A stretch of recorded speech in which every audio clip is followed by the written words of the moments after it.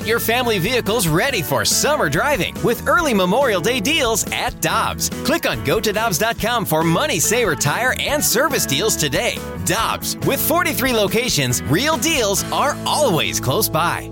With threats to our nation waiting around every corner, adaptability is more important than ever. When conditions change without notice, quick strategic thinking is crucial. And with obstacles consistently impending, determination is essential in overcoming them. It's this willingness, decisiveness, and resilience that sets Marines apart. With our fighting spirit, we don't just fight battles, we win them. Marines are the constant our nation counts on to fight the unknown. And through adaptable problem solving, we do just that. Learn more at marines.com. Get ready for winter driving at Dobbs Tire and Auto Centers with super deals on tires, including up to $200 on new Goodyear tires, plus oil changes, brakes, batteries, and more. For value and savings, click on GoToDobbs.com today. This is the BK and Ferrario podcast, powered by I Promise. Now here's BK and Ferrario.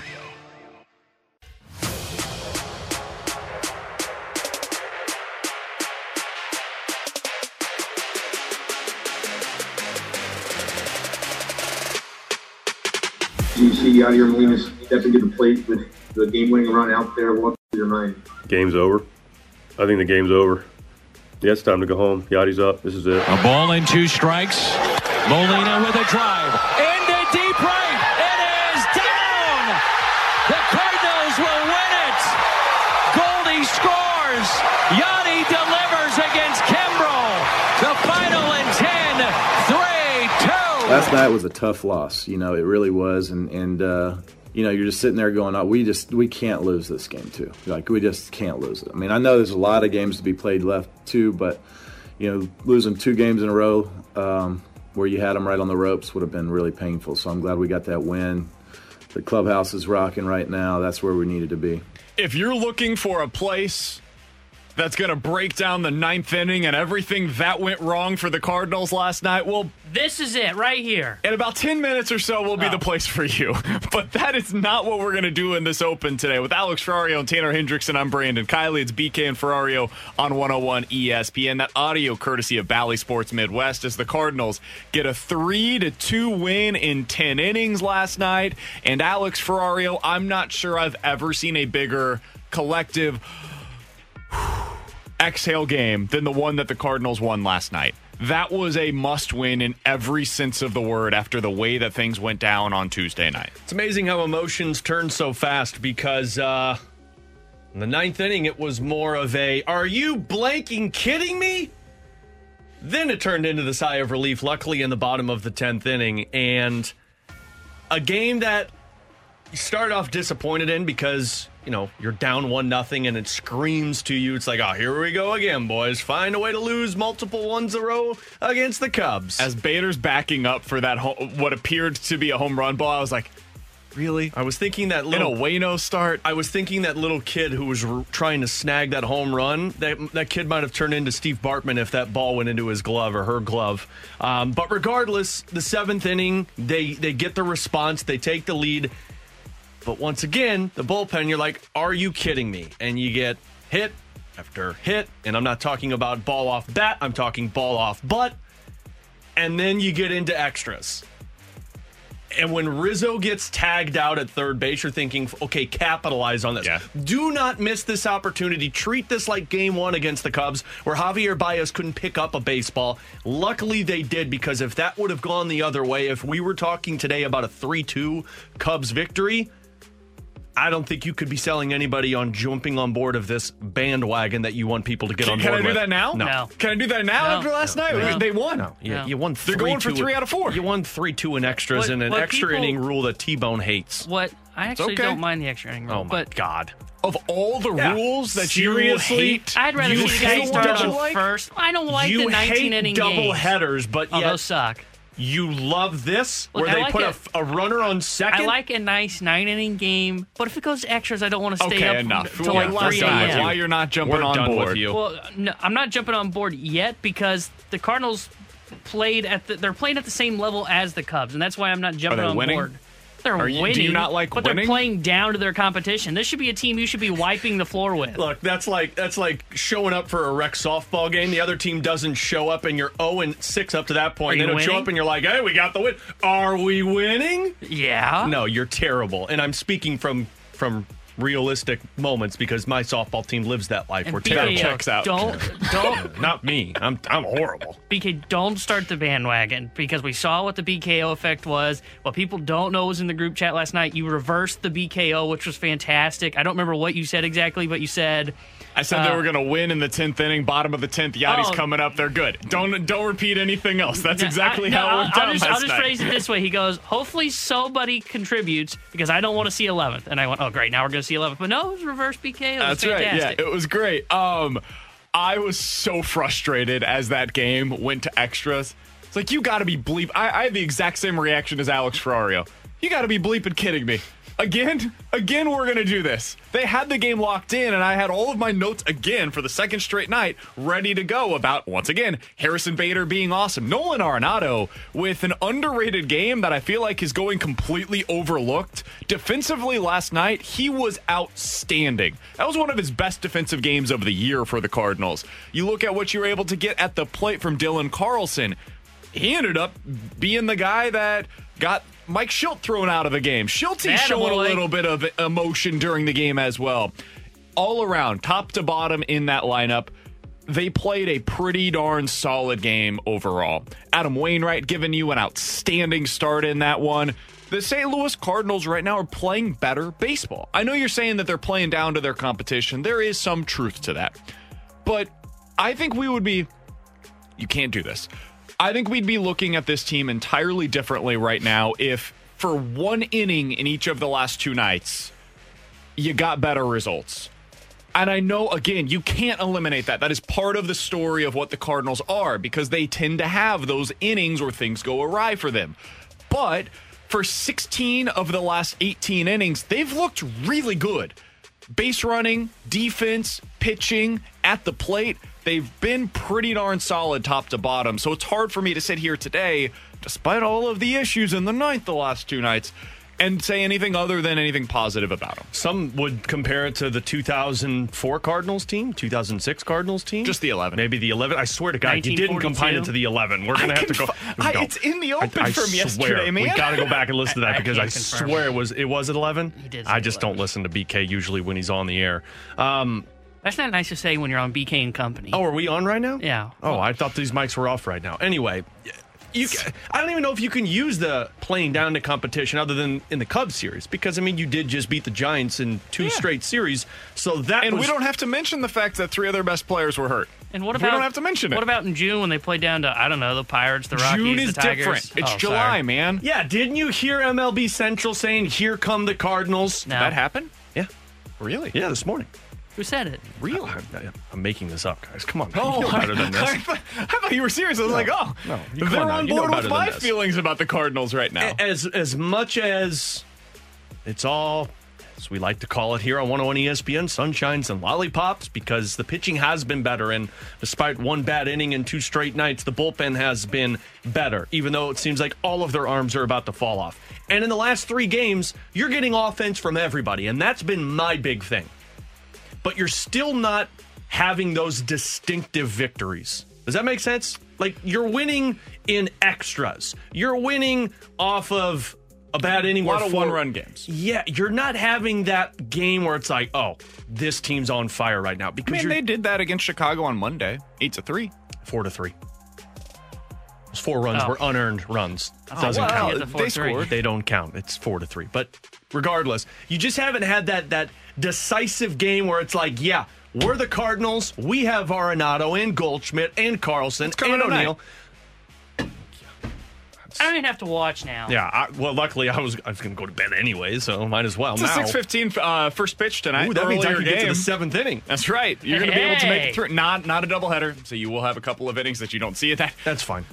We all know what happens in the 9th, guys. I hate to be the bearer of bad news, but that's typically where the adventure begins. Yeah, but that's what's fun at 3 a.m. because then, as I told you yesterday, the emotions don't matter as much because when you're groggy after feeding a yelling baby at 2 in the morning, you're like, well, if they lose, this will make going back back to sleep easier. 65780 is the Air Comfort Service text line. Let him have it, text line. Give it to him.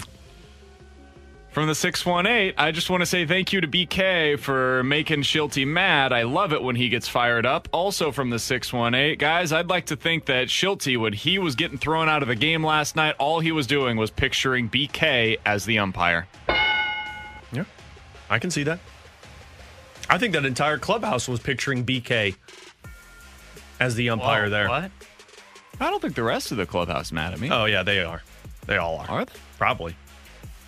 I talked with Waino and Shilty after the game last night. Oh, everything was hunky-dory? Wouldn't go that far, but it was fine.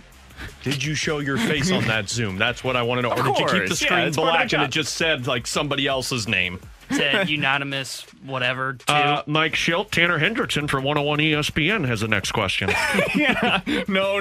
That's not how this went. It was a good night for the Cardinals overall. They get the W. You've won 2 out of 3 so far against the Cubs. And again, we know the math on this. You had to win 2 of the first 3 to be able to win 3 out of 4 in this series. And Alex, I said this with Danny Mac. If you would have told me coming out of the All-Star break, the Cardinals would win 2 out of 3 against San Francisco and then 3 out of 4 against the Cubs. Whoa, they haven't won 3 out of 4 against the Cubs. They will tonight. When they do that, I would have signed up for that immediately. Well, yeah. You've got Cincinnati, 3 games coming up this weekend. Nick Castellanos has a microfracture in his wrist right now. It sounds like he's unlikely to play this weekend. Microfracture. Better than a macrofracture.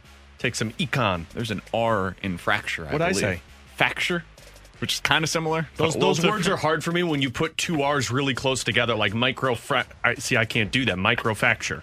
It's like Emily the other day, and this is no disrespect. Oh, my God, now he's calling out Emily. She's tried saying Giannis's last name, and she called herself out on the air. It was an adventure, and Barnes had the same thing in the afternoon. That's a hard name. It was amazing Emily to hear. Barnes, it doesn't matter because you never forgot a player's name and then called him Anthony Stalter on the air.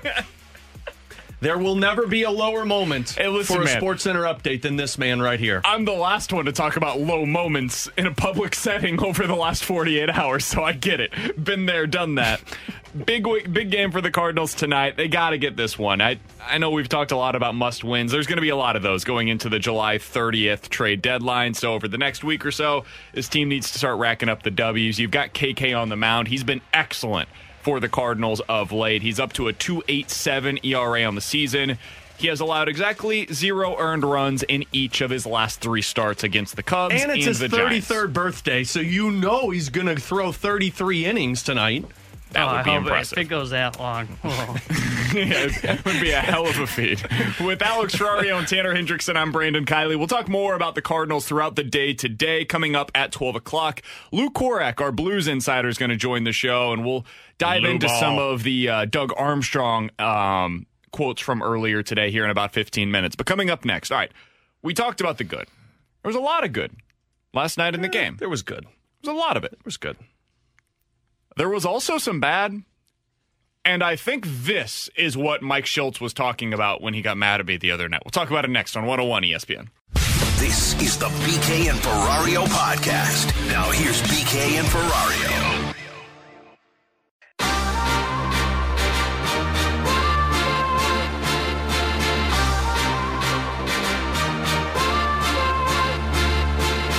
I can't pitch those guys every night. We got a 5-run lead in the ninth. Other guys have to pick. There's a reason there's a 3-run save. We brought Alex in with some cushion. Didn't happen. You can second guess it all you want. It's the right move. It didn't work out. If you want to pitch those guys every night, we won't have anybody left come September. So that was Mike Schultz when he was upset with me, justifiably so, a couple of nights ago. I asked the questions about going to a reliever in the 9th inning, that I would have done something different. You know what? It's not your job. That's right. It's not my job. However, I do think that the quote from Mike Schultz there was insightful and important for what we saw last night. Because the Cardinals in that game last night had to go to Cabrera, had to go to Gallegos because they wanted to lock in that victory. And guess what happened, boys? Giovanni Gallegos, who is completely overworked at this point in the season, and Schultz is right on this, he's starting to show some cracks. He is not having the same command that we saw from him early in the season. Alex Reyes, we're starting to see him look a little more rusty than he did earlier in the season. Both of them are still very good, and they are still two of your best options, probably the two best options in your bullpen. But when you hear Mike Shildt say we can't go to those guys every night, what you saw yesterday, them not having the same command that we saw early in the season, that's why. The Cardinals yesterday were the first team this season to hit 3 batters in any inning. It has been 5 years since any other team in Major League Baseball hit 3 batters in the 9th inning, and last night was the first time in franchise history. Let me say this one more time.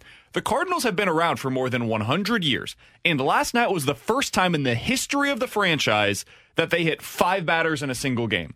The command right now for this bullpen is at an all-time low, which is saying something because they've had an unbelievable walk rate, unsustainably high, we thought, all season long. So if you're looking at any of the command metrics, walks, hit by pitches, wild pitches, any of those things, the Cardinals right now rank right at or near the bottom of the league in almost every significant category.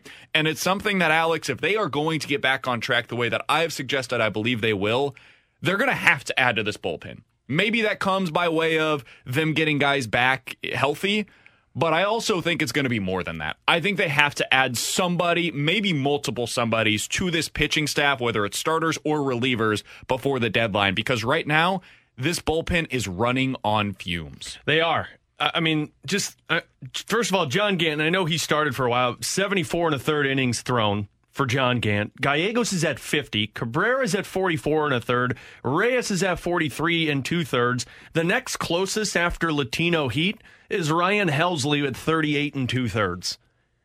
Like, that's borderline arm about to fall off for these guys. And I understand Reyes was needed to get to that 100 plateau. That's what they were looking for. And Gallegos was going to be abused, basically, in terms of bullpen use because he is kind of the go-to guy in tight jams. But the hit by pitches have become these guys are just fatigued. And I mean, I was watching the game 2 nights ago, so the one that you basically upset Mike Shildt with. And when that inning just started to combust, you could tell from Reyes' standpoint, the dude is just spent. Yeah. Like, I mean, those throws that he's doing, like, you could see the fatigue in his face. Last night, you could see the fatigue in the face of Giovanni Gallegos. And I know he threw only, 6 pitches in the previous game? But these guys right now...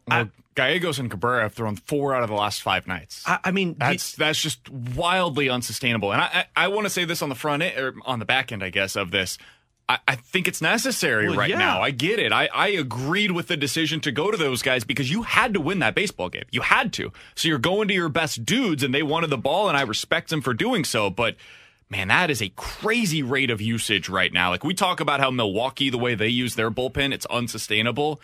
The Cardinals are doing the same thing. Yeah. If you look in the National League right now, Alex, 3 of the top 9 relievers in innings pitched this year, 3 of the top 9 play for the Cardinals. That's crazy. The only other team that has multiple players in the top 10 is Pittsburgh. That's the only other one. It's just an unbelievable, unsustainable rate of usage that you're seeing right now for their pen, in particular, those 3 guys. Yeah, and if you're John Mozeliak, you're sitting here watching this saying, if we want any chance post July 31st, you have to get arms. Yep. I don't care if it's a starter. I don't care if it's a reliever. You got to get somebody who can throw the ball and who is not worn down, because every other night, you have to be telling Gallegos, Reyes, Cabrera, shut it down. Because if you're our go-to 3, but some of that goes on the offense too. And I understand you can't do this every night, but like, you need some run support, right? Like you got to give these guys something right now. You really need a run where the Cardinals win 2 or 3 games in a row where it's like 8-3, we're a 6-1, kind of what they had the other night. I was about to say, are you saying like Tuesday? And then you put basically with Tuesday, but they need the guy to finish it out. And again, Garcia maybe got a little unlucky with the 2 plays in a row that were errors, and then it just unraveled from there. But you really need games like that. You need about 3 of them in a row to where you can say, okay, we can go to a Miller, we can go to McFarland, which, by the way, McFarland does look really good. Now, it's a very, very, very small sample size, but you know you're pitching well when 2 pitches in a row, you get 3 outs. Just saying. What eye roll? Come on. You know he's going to be in the circle before the year's over. I don't know that at all. Might as well put Garcia in there, By the way, he's I was a little surprised to see them not use Andrew Miller yesterday. I thought it was interesting after the game, and you mentioned this in our group text as well. Maybe they went that route because TJ McFarland has a better ground ball rate, and that's what Mike Shildt said after the game. And he got out of the inning. Yeah, and it ended up working out perfectly for them. Exactly, I would imagine, as I they had a Mike Shildt type of move. Drew it up. Yeah, you explained it well as to why they went with him in that spot. It worked. It was the correct decision, clearly. But I am a little surprised, like the lack of usage for Andrew Miller in the last week is pretty startling. He's appeared in one game over the last week. So I'm interested to see if they go to him tonight. I would think they kind of have to be able to get him a little bit of work. But this bullpen as a whole, to the larger point, it's a problem right now. They have 3 guys that you trust, and they're utilizing them almost too much. And I get why they're doing it. It's a personnel problem, not a managerial problem, and they need to be able to add to that mix. And last night I was going back and forth because I'm always curious what the national perspective is on the local teams. And last night's game was available on ESPN as well. So you had Eduardo Perez, Karl Ravech, and Tim Kurkjian that were on the game last night. Alex, they were going in on the Cardinals in the 9th inning. I mean, Tim Kurkjian at one point said, like, Cardinals fans are smart. They can see what they're watching right now. Basically saying, like, the Cardinals need to add to this bullpen because what's happening right now is completely unbelievable. I'm not sure I've ever seen anything quite like it in terms of the lack of command. Did any of them go John Heyman-esque and say, well, this guy shouldn't even be a Major League Baseball player? No, it wasn't like that. It was more of how is this the best option that they have in this situation? Yeah. I mean, if you're on a national perspective and you're questioning what this team's... I mean, frankly, that's questioning John Mozeliak, right? Yeah. It's questioning the fact that you've gone this long without making a move. And I understand the high demand from other teams to make some type of move, but there has to be something out there that you can just say, we just need arms. And I know you got Wade LeBlanc, who was forced into a starting position. And I know you got Garcia, who didn't pan out too well. You got a couple of other guys, Justin Miller. But, like, you can't just sit there and, from the national perspective, this is where it's at now, and say, this is all you're doing? If you're competing in the NL Central and you're saying, well, we're not sure if we're going to be buyers or if we're just going to kind of be holders, this is all you're doing? This will not survive. And, frankly, I think Eduardo Perez knows what he's talking about. 65780 is the Air Comfort Service text line from the 618. Guys, by Monday, there's a legitimate chance that the Cardinals are 3 or 4 games back of the Brewers. Would that change your outlook on this team? Yeah, and it should change the outlook from this front office as well. And I think that's to your point, Alex. They need to add if they think that they have any chance of being a legit competitor in this division. They have to. Because what you're doing right now is not going to work in the long run. And I don't know if it's the sexiest name that you have to get. I just think you need to get a guy who can give you a couple of innings. Strike throwers. Yeah. Like what they've done with Wade LeBlanc, that is exactly the type of guy that they need to add. Justin Miller has been a admirable addition to this bullpen. He's been helping them. Cole Hamels. Sorry. Something like that. Bless you. Thank you. They don't have to go out there and get a $10 million a year reliever. They don't. Get somebody that can come in, that can throw strikes, that you feel confident can get you out of the 6th inning. If your starter goes 5 and you need a clean 6th, go get you somebody that can get you out of that spot. What's Trevor Rosenthal doing? Well, he's hurt. Oh. What's Brett Cecil doing? I don't know. Playing video games. Yeah. Nice. Gotcha. There was one other thing that I did want to bring up from last night's game, and here's what it sounded like as it took place last night. Mike Shildt came out and met Dylan as he was walking back to the Cardinal dugout, and he got in front of him and he took over. And he took over the argument, and then even to the point of getting tossed here between innings. Mike's going to get his money's worth, isn't he? Cardinal fans who love it, and defending his rookie right fielder, Dylan Carlson. Mike Shildt over the last 48 hours has shown all of the Cardinals fans that wanted to see some emotion, all of the emotion they could have asked for. He got thrown out of a game, and he yelled in a post-game press conference. And he kind of called out the other part of the bullpen, which was nice. Are we all good now? We don't need to. We're not too worried about Shilty not showing any fire, passion, emotion, right? Like we're good with that now. I need more. Really? I need to see saliva thrown towards the umpire. I need to see more finger pointing. I need more finger pointing. Frankly, I'd like you see Mike to pick up home plate and take it into the dugout with you. I need more. Okay. I need more. Wait. I thought he got his money's worth yesterday. He did. I mean, he wasn't the minor league manager who was like going around the bases and using them as grenades. That's what I'm saying. But he was pretty close. I loved the finger pointing from Mike Shildt. Man, when he gets that pointer going and just right in the guy's face, it's like, oh yeah. I can only imagine he's just saying, you know what, BK? Take this, BK. How about this, BK? Oh. That wasn't the umpire's name. Really? Sorry. Really? Sorry. Really? I mean, you're like hit list number 1 right now, probably, for him. I feel like he was more upset with the ump. I do too, to be honest. Put a poll out there. 65780. He never pointed at BK. Are you sure? Because I think he did. Actually, when he said, it's not your job, there was a finger point. I think there might have been. There was a finger point. There was one. That The was the umpire only got one a you lot needed. more. The umpire Did got you a hear lot how more. fast BK was going? Sorry, Mike. Thanks, Mike. Thanks, Mike. Thanks, Mike. 65780 is the Air Comfort Service text line. Just trying to move forward here. And one more. No, I'm just joking. We're done. Who do you think he was more upset with, me or the umpire last night? Because I think it's the ump. I think it's clearly the umpire. Or was he picturing the umpires? To be fair, you have a little bit of a biased opinion. Yeah, you are a little one-sided on this one. By the way, did you guys hear BT say yesterday he would like to manage against me? Yeah. Well, he saw my question. He saw your softball play too, so he's imagining that it wouldn't be great. Playing against me would be a wildly that would be profitable for Brad Thompson. Manage against me probably would be as well, but I was like, damn man, really? We're doing that? Is he wrong? No, he's not. With Alex Ferrario and Tanner Hendrickson, I'm Brandon Kiley. 65780 is the Air Comfort Service text line. Questions and answers coming up in about 15 minutes or so. Let's dive into the Blues. This Vladimir Tarasenko situation has the potential to get ugly, especially if it drags out longer than expected. Is it actually possible this goes all the way into training camp? Seems crazy to me. It's starting to feel a little more possible. We'll talk about it next on 101 ESPN.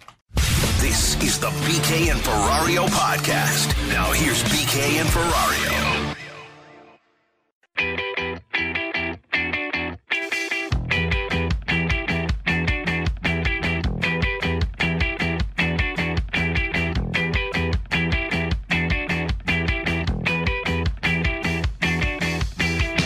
Other teams in the league are going to want to go into free agency, and they're going to have to know if they're going to make a deal for Vladimir Tarasenko or not. So while the Blues could probably afford to wait until August or September or December, whenever, to make a trade for Vladimir Tarasenko, I got to believe that other teams are going to want to have to settle that sooner than later if they're going to make a deal. That was Jeremy Rutherford last night on the Expansion Draft Show with Alex Ferrario, Chris Kerber, and Joey Vitale. And with Alex Ferrario and Tanner Hendrickson, I'm Brandon Kiley. Alex, I legitimately had not considered that possibility, that the Blues would actually drag this thing out into potentially training camp to be able to find the best possible deal. But I think JR makes a really good point on that. Can the Blues afford to do that? Yeah, probably. They could go into the offseason and they could make some moves, and they have enough salary cap space that they could figure out a way to finagle things cap-wise. My question is, can other teams afford to wait on Vladimir Tarasenko? Because taking on, even if it is $5 of the $7.5 million a week before training camp, that is a difficult thing to do for a team. The only way that I think it makes much sense is if they had an LTIR situation elsewhere and Vladdy could come in. They ended up needing a scorer, and he's the guy that they decide to turn to. The old Tampa Bay Lightning's message, huh? Exactly. Or if somebody actually gets hurt, where they're not just messing with the salary cap throughout the season. Kucherov on the LTIR all season, gets Vladdy, and then Kucherov comes back in the playoffs. Right. Something like that. If that were to happen, okay, I guess I see it. Mm-hmm. But the only other way that it works is if this becomes a hockey trade later on. And I thought that's something that the Blues would probably try to avoid because they seemed to be prioritizing the cap space over the return in terms of a player. So where are you at on this? When you heard that from JR last night as you're doing the interview, what was your reaction? You know, I understand where JR was coming from, and I totally get where Curbs was coming from yesterday with us, of talking about how he could see a scenario where Vladdy comes back to St. Louis. I just don't see it. Because I'm not too concerned about Vladdy playing for the Blues again. Because, frankly, we know Doug Armstrong. He's got some brass cojones. He'll basically tell the player, yeah, you come back or you don't play, and then you're going to get suspended and not get paid. We're not going to be affected by it. But how do you sell that to the team? How do you sell that to a group of guys who are trying to go out there and put the effort in, all the while knowing that this guy, one, has been outspoken about not wanting to be here, about being outspoken about not being captain, and then the shoulder situation? I just don't see how that works out. But it does tie into with the other teams, because right now there were no proper trades for Doug Armstrong before the expansion draft, which is why he exposed them. Now you're going back into it and saying, okay, well, now we're past the expansion draft, and we're in the same problem that we were in before. Now we don't really have a package deal anymore. It's literally just Vladdy. So can you take this into training camp? Yeah. I mean, you don't have to. I think what Doug Armstrong's doing right now is basically telling other teams, you're not getting this guy for a third-round draft pick and me eating $4 million. That's not what's going to happen. I'll keep the guy. He'll play or he won't play. But I'm not sure how much hardball that can be played going into training camp because you got an entire team to be concerned about. And you got to make sure that, we're not going into a training camp and making sure that you got one guy feeling this way and then another guy feeling this way. It just seems real difficult to go about, doesn't it? It does. They're between a rock and a hard place here. And so this gets into something else that you talked about last night on the expansion draft show. You were able to talk to a former NHL agent about the timing of all of this and how difficult this could be for the Blues, for Doug Armstrong, and for Vladimir Tarasenko. Explain to us what went into this. Yeah, so this was Alain Waugh. He's the agent of Jake Allen. He's the agent of a lot of other players, and we just wanted to get the perspective, one, of going through an expansion draft, but then we also got into the Vladdy situation, and we asked him, what do you think of this whole thing? And he first started talking about how, he doesn't like when players bring their surgeries out in the open. He said that should be taken internally because it's not only hurting yourself, but it's hurting the team that's trying to move you, and if you want to be moved, it makes a lot of sense. But then he got into something that at the time I'm thinking, okay, there's nothing to this. But then when I left last night, I'm thinking, man, he might have been onto something about how at the time of the trade, it seems like nobody wants this guy. And you're like, well, what are you going to do? Nobody wants him. But if you just wait a little bit, that changes dramatically. Take a listen. We have that conversation all the time when it goes to waivers, right? Like guys end up on waivers, and it's like, okay, well, you made it through waivers, so nobody else picked you. Well, it wasn't always because they didn't want you or nobody thinks you could play. It's usually a matter of there's too many guys on waivers at the same time. The timing's not right. And, that's why I love the stories of the guys who play in the East Coast League and they find their way to the American League and find their way in the NHL, because those are the guys who have the presence of mind to say, okay, it's a process. I got to trust it and believe in myself. And if you do that, then it doesn't matter what happens. If the expansion team doesn't take you and you really believe in yourself as a player, you'll find a way. So kind of reading between the lines with this one, and he's talking about the waiver situation, of course, guys who don't get picked that were exposed, but we talked about Vladdy there. Right now, it looks like nobody wants Vladimir Tarasenko, unless you're going to take a Jakub Voracek's $8 million contract, and you're not going to do that. But what happens when a team just lost a player in the expansion draft that they didn't want to lose, or they can't make the side deal with another team that they wanted to do? Well, then what? Then you go back to the market and you say, okay, who's out here still? Like a great example is Taylor Hall. Taylor Hall is about to sign an extension with the Boston Bruins. Guarantee there's about 5 or 6 teams that were going to say, let's go after Taylor Hall. Let's see if we can get this guy.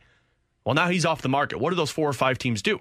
You're going to go back to the trade market. And then when you start to get more and more desperate, you look at teams that you're looking at differently now than what you did 3 weeks ago.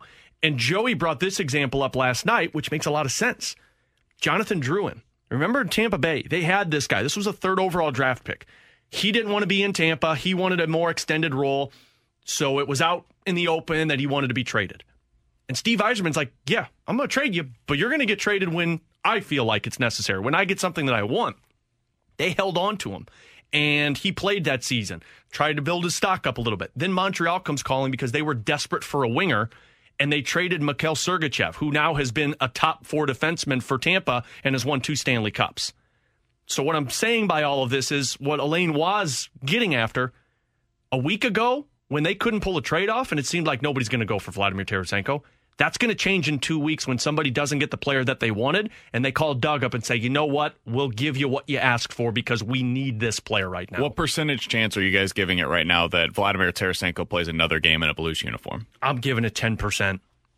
I think that's about where I am, 5-10%. There's zero chance he plays this year for the Blues. I can't say zero because I do know Doug Armstrong, and Doug Armstrong is not afraid to say, you're going to suit up, and you're going to put a good smile on your face, and you're going to go out there and play. Reason why I say that is if he's not traded by the start of the season, he ain't playing.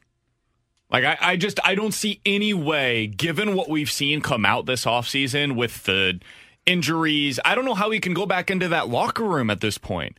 Given what he said about the captaincy and, like, it just, this would be an absolute mess if it got all the way to training camp, and they've got the right people in that locker room to be able to maybe make it work. Like Craig Berby's a fantastic leader, and Ryan O'Reilly is about as good of a leader as you could possibly have in that room. Braden Shin would probably try to find a way to smooth things out. I'm sure David Perron would take him aside and have a conversation with him, just two men, right? And Vladdy's a professional too. Vladdy would come in there and he would talk with the guys, and I've never been in this conversation, but Vladdy would, I would assume, come in and be like, look, guys, I apologize for what's gotten out. That's not the way I wanted it to go. Let's just clear the air here. I want to be a part of the Blues until something happens. But that seems unbelievably unlikely to me. Yeah. Like maybe I'm going to be proven wrong here, the way I am about a lot of things. That's totally possible. But it seems worst case scenario in every possible way that Vladimir Tarasenko was on this team on day one. If that ends up being the case, I think it would tell you that something went horribly awry this offseason for the Blues, because that would mean they didn't need that cap space in any significant way. Because if he's on the team going into training camp, like maybe you could make that work cap-wise. LTIR, he ends up staying away, and that cap space doesn't count against you. Like there's ways you can make this work, but if he's playing for you, that $7.5 million is there. So now how do you remove that from elsewhere? Now you've got $10 million to play with this offseason. That ain't much, man. That means that you're definitely not in on Landeskog. You're definitely not in on Matthew Tkachuk.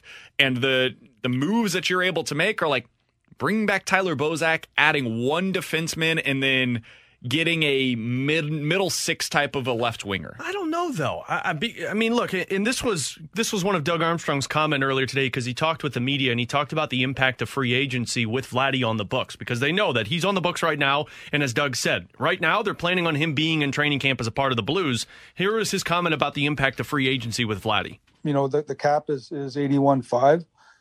We've projected out what it's going to cost us to keep our restricted free agents.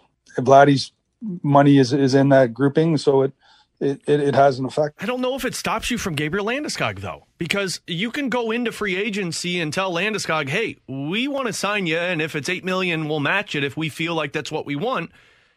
Now you have an idea of what you can retain for the Vladimir Tarasenko salary. So when you get Landeskog and you know that you got the guy that you wanted, you go to the market, the teams that have called and said, hey, we want you to eat $4.5 million of his contract. If you're Doug Armstrong, you go back and you say, you know what, we'll do it, but we can only eat 2.5.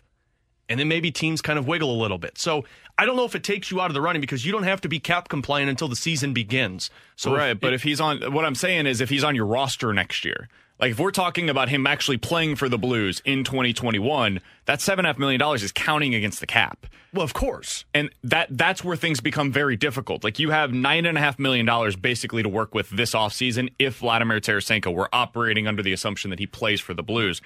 That's not enough to do anything of significance if you add Gabriel Landeskog. If you add in his $8 million, you have $1.5 million to do anything. Mm-hmm. Anything this offseason that's adding from outside of the organization. So you're basically going into next year losing Hoffman, losing Schwartz, losing Dunn, adding Gabriel Landeskog, and then some sort of a depth piece. Yeah. Bozak is out as well. Like it's just I don't know how much you're able to upgrade your roster if you do it that way. So that's why, at least from me, again, I'm on the outside looking in. Doug Armstrong has a much better grasp for this whole situation than I do, because he knows what the offers are that are available to him out there. It seems incredibly unlikely that ends up being the case. It's very possible that there's a 0% chance, but I'm just going after the assumption of knowing Doug Armstrong. And if he doesn't get what he wants, it's going to be the same as the Drouin situation that I just told you that Joey brought up last night. Steve Yzerman wasn't going to trade Drouin for a 5th-round draft pick. He was going to get something for him. Different situation, because Drouin, of course, was a young player and Yzerman controlled his outcome. But if Doug doesn't have an offer that he feels like upgrades this team, and his only option is either to tell Vladdy that you're going to play and you're going to suck it up, that's what he's going to go with. And if Vladdy opts to not do that, well, then that's on him, and it's not going to affect their cap space. But I don't think that... For me, I don't know how it would work with a locker room of guys who are really close, and then you bring a Vladdy situation in. Like, it seems like it would get out of hand. But I do know that they're all professionals in there, and if they tell Vladdy and if they tell the team, like, look, he's here until we can find a trade, they're going to do it because that's how Doug Armstrong rolls. 65780 is the Air Comfort Service text line from the 314. Guys, they have $17.4 million in cap space with him on the books right now. They can use about 10-ish for Thomas, Kyrou, Bozak, Barbashev. That still gives you 7.4 with Tarasenko on the roster. Well, you're not including Sanford, and they have his RFA rights. He's probably going to be back, I would think. That's probably about $10 million or $2 million there. So that's where you get to the situation that you basically have nothing. If you bring back Bozak on top of those RFAs and Vladimir Tarasenko, the only thing you can go and do is add about $6 million worth of players in the offseason. That just doesn't seem like the type of offseason that we were all anticipating. Maybe it could still work. And if anybody could make it work, it's Doug Armstrong. He's a wizard when it comes to managing the cap. But everything becomes much more difficult, at least in my mind, if that's the route that they decide to go. With Alex Ferrario and Tanner Hendrickson, I'm Brandon Kiley. Coming up in about 10 minutes or so, let's ask Lou Korak about this, our Blues insider. What does he think about the possibility of Vladimir Tarasenko actually suiting up for the Blues again next year? We'll talk to him about that coming up in 10 minutes. Questions and answers, though, coming up next. This is the BK and Ferrario podcast. Now here's BK and Ferrario.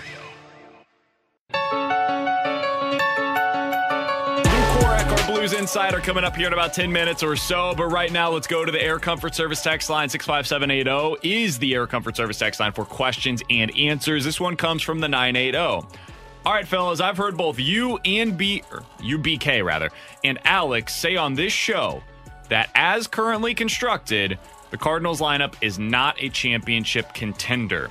But yesterday, you both said that you are okay having Tyler O'Neill, Harrison Bader, and Dylan Carlson as your outfielders of the future. So my question is, if you don't think that that any of the outfielders are the issue, then what would you do to make this a championship contending lineup? Basically, where are the spots that you can upgrade the Cardinals to make it feel that way? I think it's all pretty obvious. Shortstop. And second. Second seems to be the one. Yeah, but second, you have options internally that you can play there. Shortstop is pretty much DeYoung or bust. Because Edmundo Sosa at best is a bench player. Delvin Perez doesn't look like he's going to be anything that you can rely upon.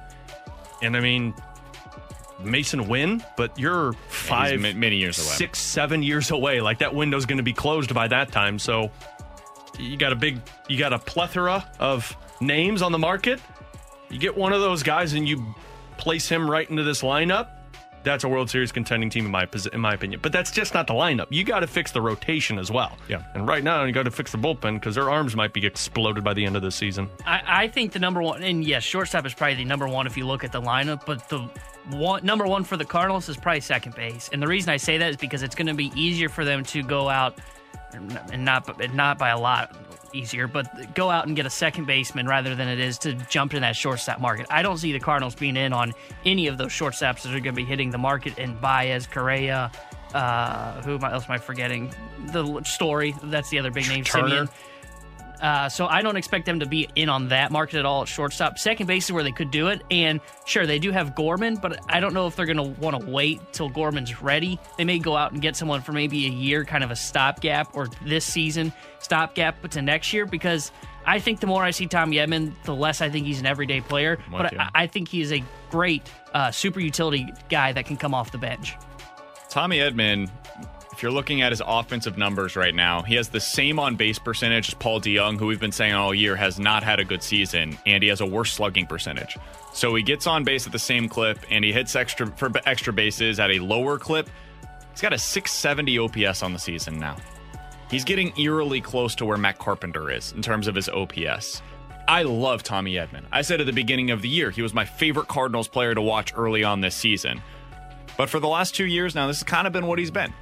Slightly below league average hitter. I think he's a plus defender, definitely at second. I think you can play him at short or third if needed. You can definitely play him in the corner outfields, and he does fine out there. He is somebody that is at his best as a utility player. I think the easiest place for the Cardinals to upgrade offensively is at second base right now.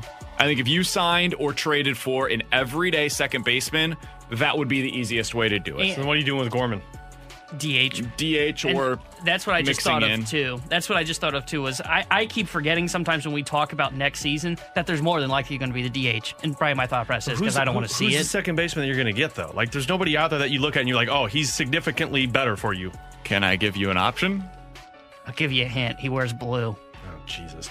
Can't get Whit Merrifield, so stop Apparently trying. he might be available. Oh, jeez. According to The Athletic, our boy Jason Stark, Whit Merrifield is more available. That doesn't mean definitely available, but more available this offseason or this season at the deadline than he has at any point in the past. That's a controllable, cheap player, though, and you think that's just going to be an easy trade? No, not at all. Andy's 32 years old, so you're paying for him at the back end of his career, and you don't know what it's going to look like moving forward. This year, offensively, he has not been as good as he has been in the past. The power is not at the same level that it was, but he's got a pretty decent on-base percentage. He steals a ton of bases. He's pretty darn good defensively for you. This year, he leads the league with 25 stolen bases so far. He would profile as a great leadoff hitter for the St. Louis Cardinals. The other thing you have to remember, he's currently in a lineup without a whole lot of protection for the Royals. That lineup has not been good this season. He would come in and immediately give you an upgrade at second in terms of what he is offensively. So that if you're looking for somebody, Alex, to answer your question, he's probably the guy. Or you could go get your boy Jonathan Schoop. Schoop does not make you a World Series team. What? As much as I love Schoop, and I love Scoopsy's potatoes, but he's not doing that for you. Scoopsy's potatoes? Yeah, Jonathan Schoop's having a good year offensively. That's fine. Batting .275, slugging percentage right around .470. He's a perfect 5-hole hitter for this team. Offensively this year, he's been Harrison Bader. Would you sign up to add another Harrison Bader to your lineup? No. Okay. I would consider it. I don't know if I'm going to go all the way with no. And You're not going to get one of the top guys, but I think a guy like Marcus Semien makes a lot of sense for you. Is he available? Yeah, he's a free agent, isn't he? Oh, you're talking about after this year. Okay, Yeah, no, I was I'm talking about the at the deadline. Oh, I'm talking about offseason because I'm trying to get this team to win a World Series this year. What are you talking about 2022 next year? You can barely beat the Cubs, so I'm just being a realist here for you, buddy. I appreciate that. 65780 is the Air Comfort Service text line for questions and answers. All right, here's another one for you guys from the 314. Hey, boys, simple question. Do you think that the Cardinals are going to make the playoffs? Who wants to go first? I will. I don't. I think they're going to miss by like a game. Unbelievable. I mean, the wild card is what you're chasing for. And I get realistically after Monday, you could be 2 or 3 games behind the Brewers. Okay. I'll wait till I actually see that in terms of the competition that they're playing. But you're going for the wild card, which means you're going for one of the 3 NL West teams. And I know the San Francisco Giants have dropped off a little bit, and you just had a lot of success against them. But they've been playing much better than you have all season. And then you got the Padres and the Dodgers. So no, I think they miss it by a couple of games. But I'm the jerk. I'm gonna say. At least you know it. I'm gonna say no for now too. I think I said this once we hit July. I think the trade deadline is going to determine who wins this division. Because when we talked to Walt Jocketty during the All-Star break, he made it sound like the Reds were going to be buying. Now, what they're going to be buying, I don't know. They're always buying, but they buy outfielders and they don't buy pitching. That's the thing, though, is I don't know what they're going to be buying. And the Brewers have been willing to make moves. And I think BT mentioned this yesterday on the Fast Lane. They got rid of some bullpen pieces. Now, they still have their version of the big 3 in Williams and Hader, but they got rid of a couple bullpen pieces to get Adames, who's at shortstop. It'll be interesting to see what the Brewers do. They clearly need a first baseman. I think they will look to add bullpen arms just like the Cardinals. So right now, I'm going to say no, but I do think that you can leapfrog those teams by having a great trade deadline. I can't overstate the importance of this weekend series, not just for the Cardinals, but also for the Reds. The Reds so far have come out of the break, and they have lost 5 of 6 against the Brewers and the Mets. If you sweep them somehow, find a way to sweep the Reds this weekend, you could effectively put an end to them buying at the trade deadline. That might be in play, especially with Nick Castellanos having the injury right now. You might be the team that kind of sweeps them under the rug in terms of the NL Central, and they decide, you know what? It's better to us to be practical here. Let's go ahead and sell off some of our pieces as opposed to deciding to buy at the deadline. It's a huge weekend series for the Cardinals. I think they're going to make it. I'm not jumping off of my bandwagon that I've created. It's like me and 5 fans that have decided to jump on board. I literally think it's just you. I think it's just you also. Because even if there were fans that were willing to buy into it, I don't think they're jumping on board with you. Cardinals are 7.5 back in the division. They are 7 back in the wild card. I still do not really buy that the wild card is a realistic option for this team. They need to win the division. They've got a ton of head-to-head games coming up against the Brewers. I think they're going to be in it until the very end, and I believe they're still going to make the playoffs. This Red Series, I'm with you, is going to be super important, and you're going to be meeting maybe their 3 best starters. Now, their pitching's not that great, and then you're going to be throwing out your 3, I don't want to say your 3 worst starters, but the 3 guys that you are kind of iffy on, LeBlanc, Woodford, Oviedo. They're throwing Molly, who's 7-3, 3.93. Then you're also going to see Luis Castillo and Sonny Gray. They're throwing Molly out there? It's going to be tough. That's illegal. That's Alex Ferrario. He's Tanner Hendrickson. I'm Brandon Kiley. Pretty sure it's not legal in Colorado either. Coming up in about 15 minutes or so, let's play a game of Bet It or Forget It. But coming up next, I got to ask Lou Korek what we talked about a little bit ago. Does he see any opportunity for Vladimir Tarasenko to be on this Blues team when the season begins? We'll ask Lou about it coming up next on 101 ESPN. This is the BK and Ferrario podcast. Now here's BK and Ferrario.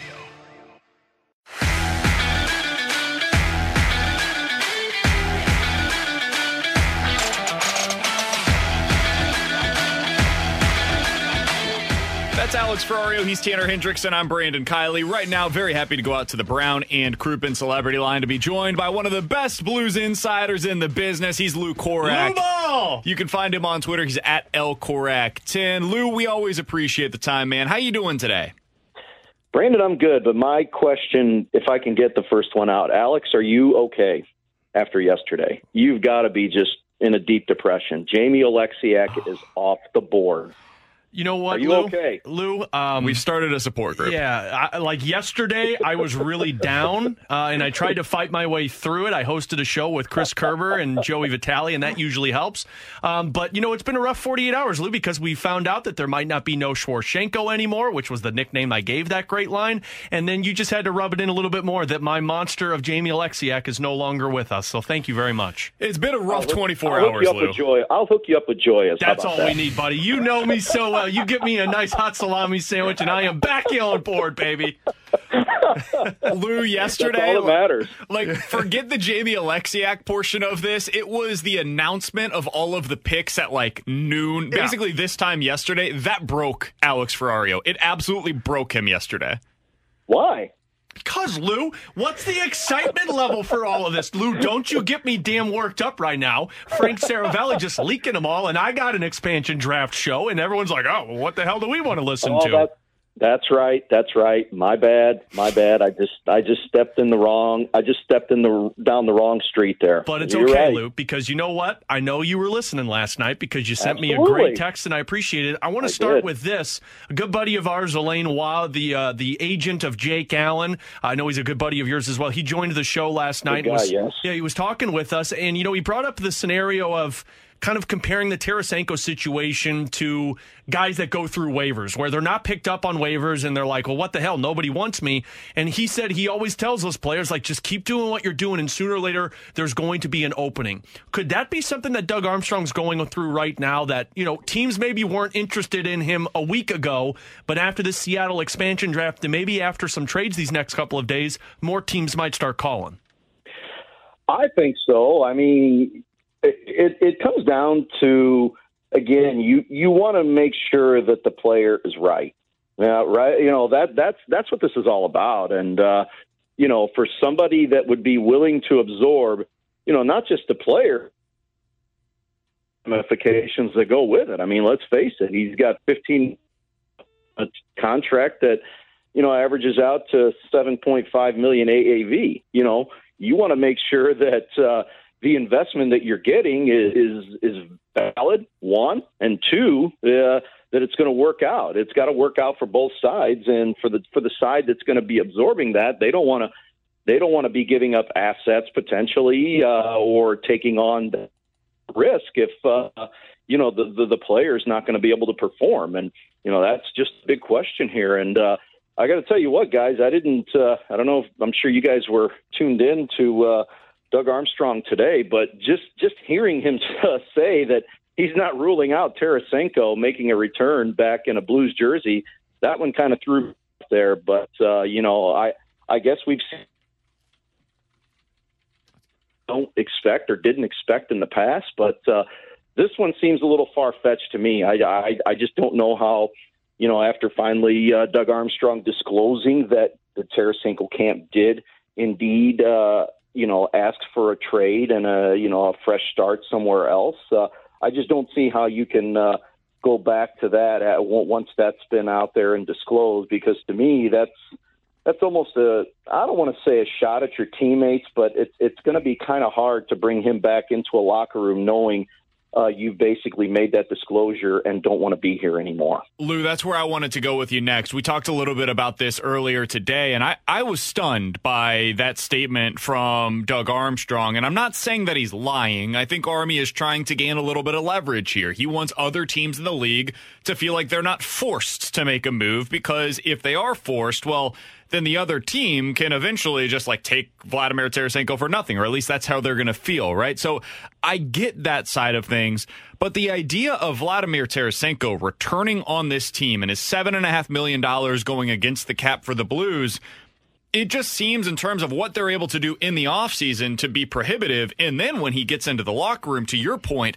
I just can't imagine that being something this team is willing to do. Where do you stand on that? No, again, Brandon, I don't see it happening. And to be quite honest, I mean, Doug Armstrong would be crazy to come out and, basically shoot all of it down and say, yeah, we don't want him here. We want no part of it. If he doesn't want to be here, well, we're going to get rid of him. Those would just be the wrong things to say.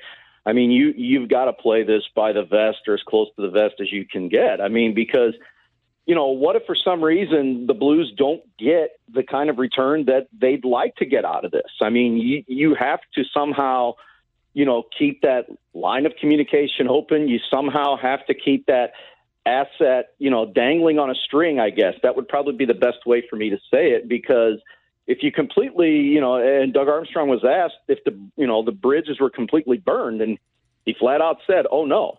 So you have to, as a GM, keep some kind of communication there open, albeit whether it's small or light or whatever it is. Until you actually make that transaction, you just can't completely burn that bridge. But everything that you've heard and everything that we've seen with this whole situation here recently just reeks of the player not returning in a Blues uniform again, and you obviously having to turn the page and move on to potentially filling those with different assets. And I think that would be best suited for the Blues, because, again, you're freeing up that cap space, which is so valuable. Now you can actually go out and be aggressive with some of the top guys that are out there, whether it be through free agency or whether it be through trade. Now I think you can open yourself up. If you open up that cap space, you can also open yourself up to more options through trade and bringing in somebody of equal value or even more valuable than that. Yeah, I mean, Lou, how does Doug go about that? Because, I mean, look, with Jaden Schwartz looking like he's headed unrestricted free agency, although Doug did say that they're still talking with Schwartz and Hoffman and Bozak. You got your restricted free agents who he said they're all going to get the qualifying offers. But, I mean, you still significantly need some type of change in terms of scoring. And with or without Tarasenko, I still think that's a desperate need on the left wing. With that money on the books, and if you're not sure if you can move him, I mean, are you still in the running for a Gabriel Landeskog? It's going to be hard to do that at this point. I mean, with some of the reports that I'm hearing on what Landeskog wants and what he's looking for, that would be very difficult to achieve. Now, what you're going to have to do is and Armstrong mentioned this earlier, at what point, do we start, instilling some of that trust in some of our younger guys coming through the system? And you're talking about Jordan Kyrou. You're talking about Robert Thomas. He mentioned Klim Kostin by name. And, I asked him in regards to the whole Vince Dunn thing, do you look in the direction now of filling that through free agency or trade if you don't feel like you have anything through the pipeline that could come up and fill that void? So there's a lot of questions that, Armstrong and the management staff is going to have to attack here. And he also said it doesn't have to be addressed here in the next couple of weeks, is what they want to avoid, making is a mistake out there. So they're going to do their due diligence on this, and rightfully so, as they should. But I think this Tarasenko thing needs to be addressed. I would say if you're looking at a pecking order, that's probably the one that needs to be addressed one way or the other rather quickly here. That way you can get some sort of an idea of what you're going to be facing going into free agency next week, because that's a pretty large cap number to either have or don't have as you're addressing July 28th. Blues insider Lou Korak joining us for another few minutes here on 101 ESPN. Lou, I did want to ask you, one of the big moves that we've talked so much about this offseason is Matthew Tkachuk, and it feels almost kind of crazy that this is still a conversation point, but if the Flames are going to entertain it, then we have to as well. Do you feel like that's a move that would have to be made at some point in the next week or so, or could that last longer into the offseason as well? I think that's one that would last longer, because I think on the flip side from the Flames, you're talking about a star player. And do you want to just get rid of him? I don't want to say just to be getting rid of him, but I think that's a situation where they probably want to do their due diligence as well. What can you fetch and from who for a player like that, if you're even entertaining those trade options? And I think if you're the Blues, you'd be crazy not to look into it. But I think that's one of those where if you can make that happen here in St. Louis, and I'm sure this city would go crazy if it does, and there's a lot of people that would love for that to happen. But if you do that, it would probably be a trade of a broader spectrum. Let's just say, for example, if you use Tarasenko and something like that and are able to achieve that, it's probably going to involve more pieces. And I think one of those pieces that you could have put into a trade of that magnitude is Vince Dunn, but obviously he's gone now. So you're going to have to, who knows? I mean, you could also probably look at, making a third team involved in this. That could also be a possibility. So many different ways that this can go, but bottom line is, if that's an option for the St. Louis Blues, I think you'd be crazy not to look into it. Lou, we're going to be following it all on Twitter at LKorak10. You can also check him out on NHL.com and the In the Slot blog. Thanks so much for hopping on with us today after a busy day yesterday. We'll talk with you again soon, my friend. Anytime, boys. Take care. Lou Absolutely. and I expect that joyous hot salami sandwich soon for how you treated me today. I'm looking forward to it, Alex. See you, buddy. Take care. It's Lou Korak, our friend, joining us here on 101 ESPN. It's 12:14. Your time check brought to you by Clarkson Jewelers, an officially licensed Rolex jeweler. Man, this whole situation yesterday just got that much more complicated for the Blues. And as we kind of go through some of these scenarios and talk them out loud and try to figure out, okay, what are the possible manifestations of how this all takes place? I don't know if this is likely, but it almost feels kind of like the Nolan Arenado thing, where all offseason we're like, why aren't the Cardinals making a move? Why aren't the Cardinals making a move? And then in February, I guess, they finally make the move for Nolan Arenado, and you get the big one that everybody was waiting for. If the Blues could somehow, and I'm not putting it past Army of finding a way to do this, if they could somehow fool everybody into thinking, yeah, okay, I guess Vladdy's going to be back next year. And then Vladdy is shipped up to Calgary because he's like, no way, I'm not playing for this team next year. And they're able to put together a package that includes Vladdy for Matthew Tkachuk. That feels like the most Army of all Army moves. Yeah, I mean, it does. It was funny. Down Goes Brown, who's a really good follow on social media. He put a post out. He quote tweeted, remember that 5-team trade for James Harden this past year where everyone was involved? And he quote tweeted it and he said, NHL GMs, we had 5 months to try and come up with a trade and we couldn't figure it out. And then he said NBA GMs ... a 5-team trade. But if you're talking Vladdy and you're talking a big move like that, that's what it's going to come down to. It's going to come down to you bringing multiple teams in with this. Somebody's going to have to accept some salary cap. Another team's going to get Vladdy, and then the Blues are going to get a piece that they can build off of. We're going to talk about this next hour, but I also think Blues fans need to come to the realization that this could be a take a step back year. And we talked about this last night in the expansion draft. Curbs and Joey discussed it, and I kind of was like, man, I don't know how you sell that. But you might have to come to that realization if Vladdy is going to be here next year, because I don't know what other move you're going to make. Oof. We'll talk about that coming up in the 1 o'clock hour. Coming up in about 15 minutes or so, it's my favorite topic of the day. Harrison Bader looking good out there again for the Cardinals. We'll get into that at 12:30. But coming up next, 65780 is the Air Comfort Service text line for Bet It or Forget It. This is the BK and Ferrario podcast. Now here's BK and Ferrario.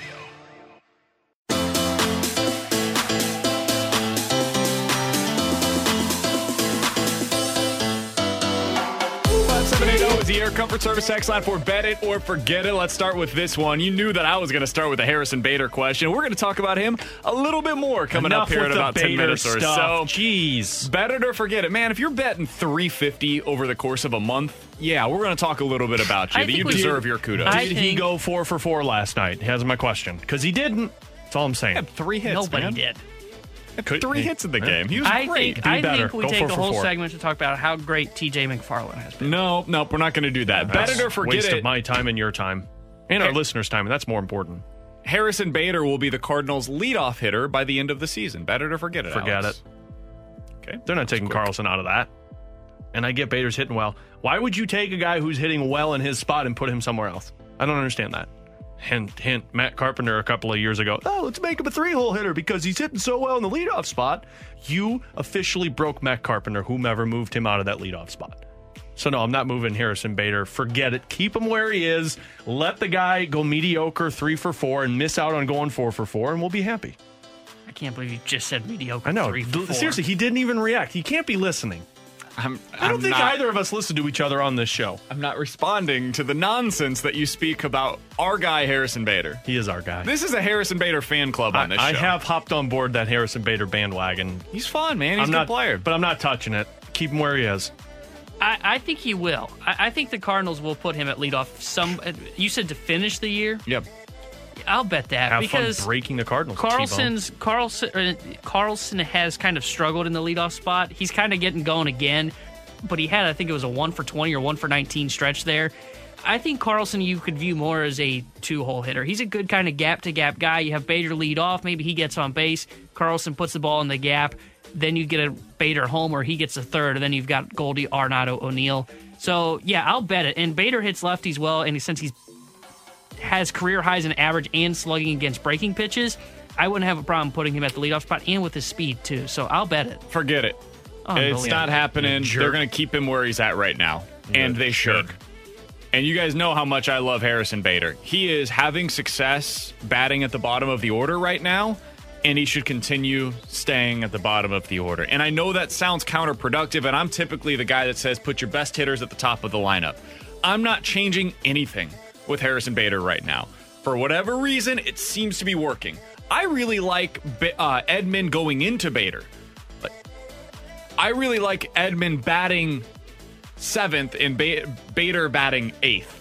That's what I like to see right now because of the speed that you have at the bottom of the order in your lineup.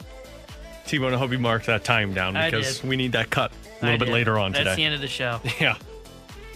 I mean, I'd like to see Bader in both situations. How many times yesterday, I think it was twice, we saw Edman go 1st to 3rd on a Bader hit? That was a Bader move. 65780 is the Air Comfort Service text line for Bet It or Forget It.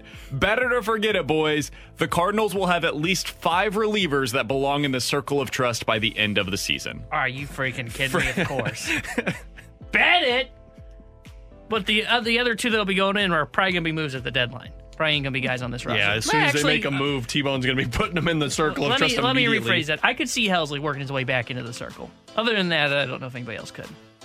Miller I think this is really a question a of do you think the Cardinals are making a trade? Yeah, bet it. I think they'll add 2 bullpen They're not arms. getting 2 guys, though, that I'm going to put in the circle of trust. Have you become a guy that just wants to throw people in there? No, are you serious? Well, you just said that we could get there. I know I did. I said it's a question of do you think that the Cardinals are making a move? Yeah, no, I don't. I'm forgetting this. I think we might have 2 guys in the circle of trust by the season's end. Whoa. Someone's going to fall out of that circle of trust. No, come on. Watch Hey, your if Gallegos language. hits more people, No, might be falling out. He's fine. What if his arm falls off, BK? Oh, then we might have to remove him. That would be No, problematic. he's probably pretty good left-handed, though, still. I'm very interested to see what happens with the Nationals. They're 45-50 now. They've struggled to open up the second half of the season. if they end up completely falling out of this thing, and that's going to be hard to do because they've got 3 games coming up against the Baltimore Orioles, who are not very good at the baseball thing. They develop pitching well. They do, but they're not very good at this baseball thing right now. True.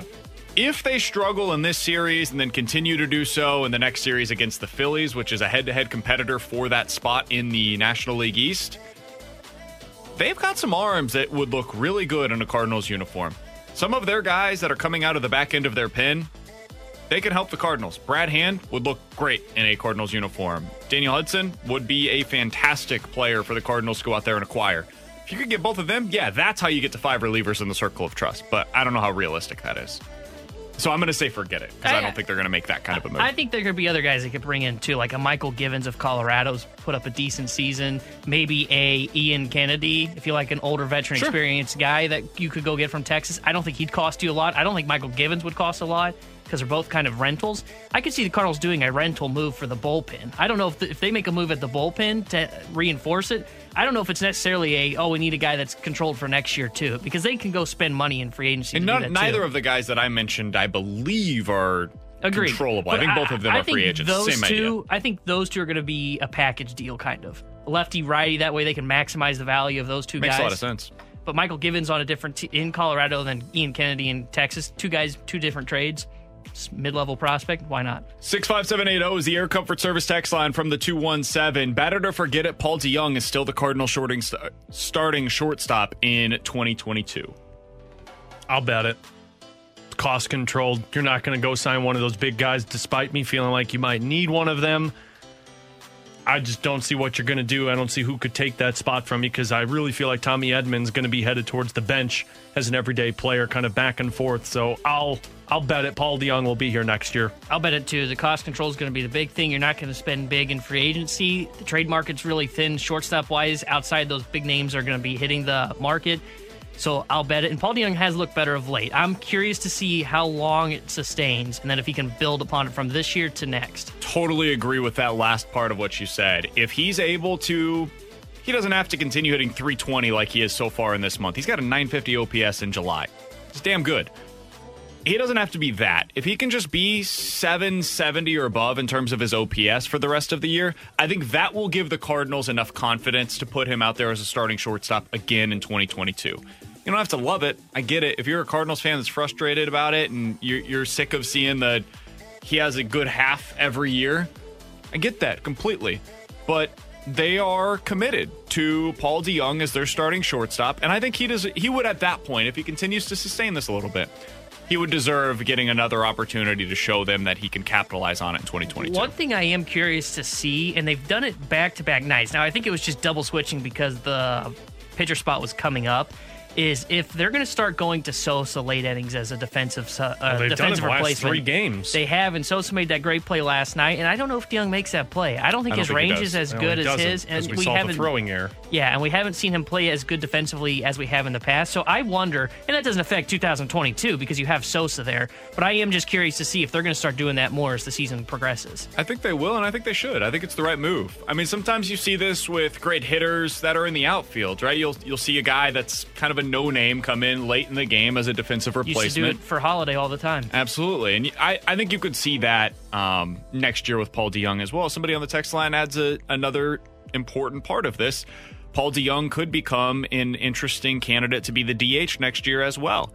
If you end up having, I don't think it's going to be an everyday thing, but once a week as a DH with maybe you throw Sosa out there at shortstop, give you a little bit more of a glove out there, I think that would make a lot of sense. And the other thing is Paul DeJong has dealt with a lot of fatigue issues over the last few years. That's a way to get him off of his feet every once in a while as well. So I think it definitely is a way that you could make that thing work. With Alex Ferrario and Tanner Hendrickson, I'm Brandon Kiley. Coming up next, Harrison Bader deserves all of the kudos for the way that he's played of late, and Adam Wainwright had maybe the greatest compliment you can get from a guy like Waino for Bader. We'll let you hear that next on 101 ESPN. This is the BK and Ferrario podcast. Now here's BK and Ferrario.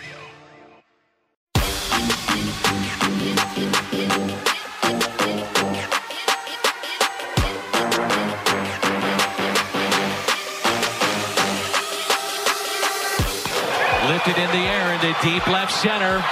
Bader back at the wall. He's got it! Oh, what a catch!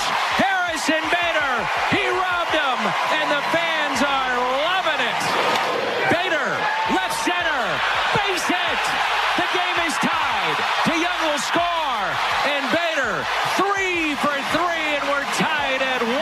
cool to see him kind of turn a corner offensively, though, and become this total player that he's coming to be. It's really neat to see.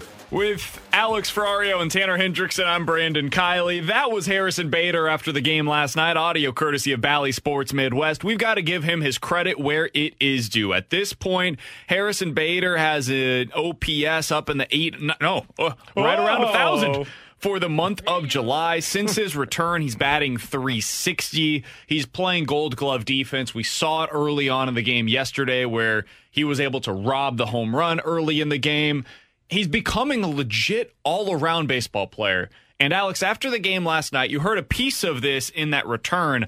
Adam Wainwright was asked about Bader's development as a player in St. Louis, and I thought this was about as high of a compliment as you're going to get from Adam Wainwright. You know, he's not just hitting fastballs anymore. He's hitting off-speed pitches. He's driving the ball to the opposite field occasionally, and the guy that does that is a tough out. He's covering the whole plate a lot better than he used to, and he's taking those pitches he used to swing at in the dirt and outside. So it's cool to see offensively him do that. But you know, when he's in the outfield, he's a game changer. He's a total game changer out there.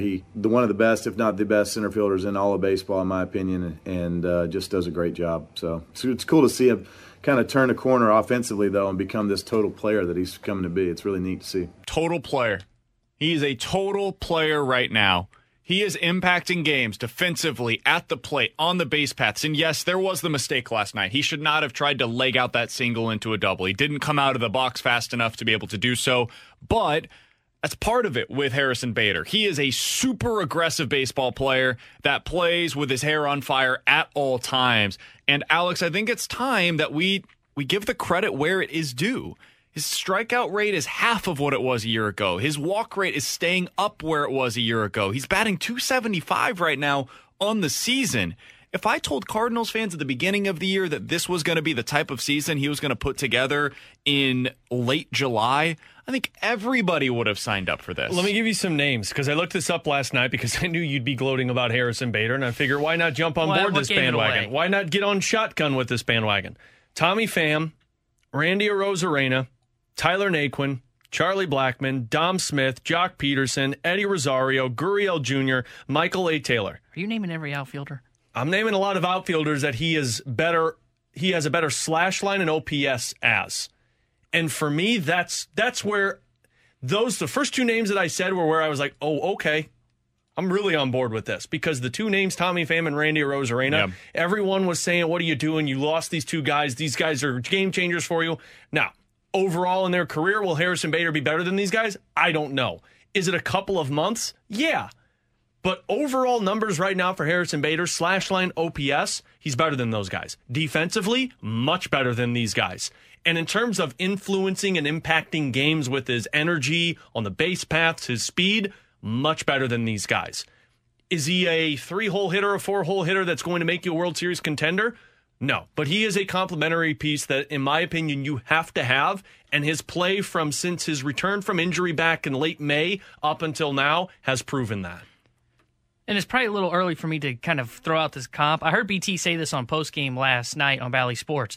He said he's starting to kind of have the signs of like Colton Wong's development, whereas that's who Mike Schilt comped him to after the game. Yeah, he's a glove guy first, and then he's going to develop his offense. It reminds me a lot of Yadier Molina, too, when he got called up to the bigs. He was a defensive catcher, and then he was able to work his tail off and work on offense. And I think we're starting to see that with Harrison Bader. I think we've seen little increments of it, and now he's finally hitting that stride, and he's going to make that next big step. The strikeout rate's the big one for me, cutting it in half.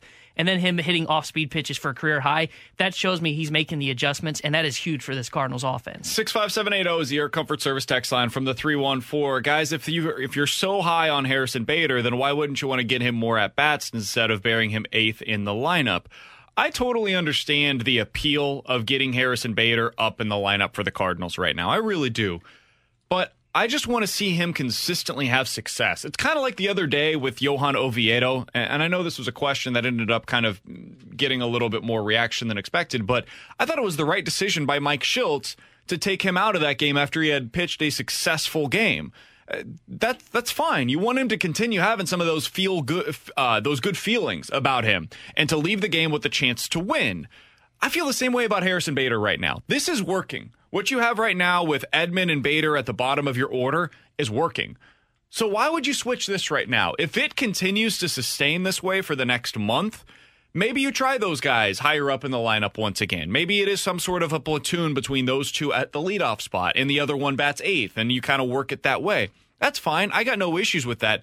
But I want to see them both continue to have success before we try to move them up into the lineup in a place that's foreign to them right now.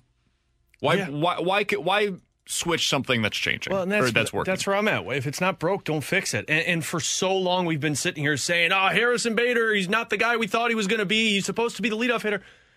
Yeah, it sucks that you lost a guy who was a leadoff hitter, and Tommy Edman hasn't panned out to that, and we don't believe that Dylan Carlson's that guy.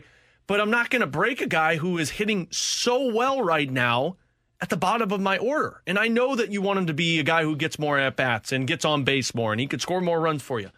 Leave him where he is, because the one thing that we have criticized this Cardinals team all season about is the fact that you have guys that are impactful in the middle of the order in Arenado and Goldschmidt and Carlson, but when you get past those four and Tyler O'Neill, you don't have anything. And now you finally have somebody who makes you pay and can turn singles into doubles. And I know we've talked about this a few different times, but with Bader's development offensively, what we've seen basically all year, really, from Carlson, he's had his ups and downs, but that's what you expect out of a rookie. He's been kind of as expected, and Tyler O'Neill has been as consistent as anybody on the roster. You have your outfield for not just this year, for the next couple of years at a minimum. I've asked this question of you guys at times in the offseason, at times earlier this year. I will do so again. Can I interest you in a Harrison Bader extension yet? Like, is that something you... If the Cardinals announced this offseason, we have signed Harrison Bader to a 5-year extension worth $40 million.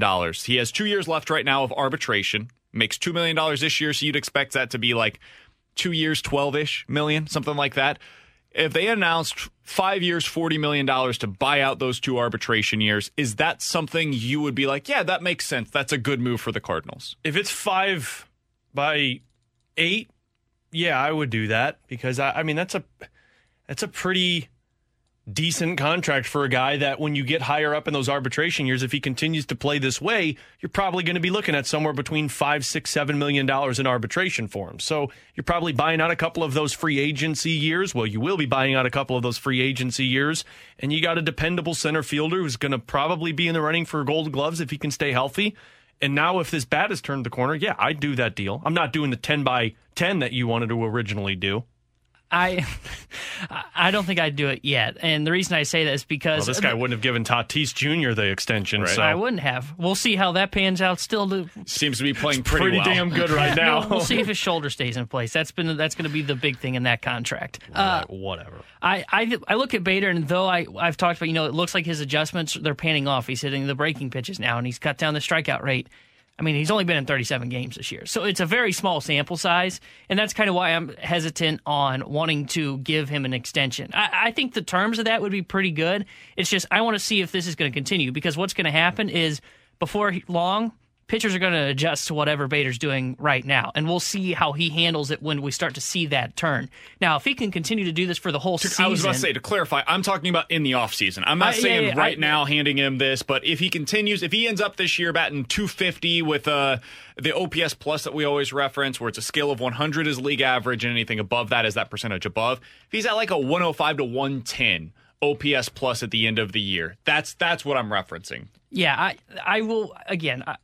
I will wait. I want to wait and see through the full season. Right now, I just would say no, just because I want to see what happens the rest of the year. If he's at that 105, 110 mark OPS plus, no, because that's technically below what he was last year. And again, I get it. It was a shortened season last year. But if he has an OPS plus around, I'll say 115 to 125, somewhere in that range, then maybe I consider it. And again, I'll have to look at it. Right now, he's sitting at 126. So I'm watching a WRC plus. It's 114. So I just had the nerdiest moment. I didn't even know what the hell just happened. I'm looking at a WRC plus right now, and okay. Well, I'm looking at a WRC plus minus right now. That was the nerdiest thing I've ever said in my entire life. Like, regardless, what the hell just happened? Forget all of that. Like if he ends up performing well offensively, forget the number. We all look at it objectively, like right now he's performing well, whether it's a 125, 110, whatever it is, he's performing well offensively. If he continues doing this, I'm signing up for that. I think it would be a super smart thing for them to do, and the reason why is because much like the Colton Wong contract, who you compared him to earlier, you're always going to be able to trade him on that type of a deal. If you decide 3 years from now, hey, we really love our other options in center field. Somebody develops, or there's somebody that becomes available via trade or free agency. Lane Thomas. Whoever it is. Probably not. Whoever it is that's down in the minors right now. Then you could always decide to move that contract. Steven Piscotty is another contract that was similar to that, where that was never gonna prohibit you from doing something else if you decided that there's something else out there that can upgrade your roster. So I would be interested in it, but again, you're right, Tanner. You need to see this for another 2 months before you decide to do anything like that. Tanner, you were just told you're right. That never happens. Good. I think I've heard that twice today, actually. You must be drinking today on the job, BK. With Alex Ferrario and Tanner Hendrickson, I'm Brandon Kiley. Coming up in 15 minutes. See how we glided right past that? Vince Dunn is gone. What? What does that mean for the Blues decor? Who? We'll talk about that in about 15 minutes. The junk drawer is next. This is the BK and Ferrario podcast. Now here's BK and Ferrario.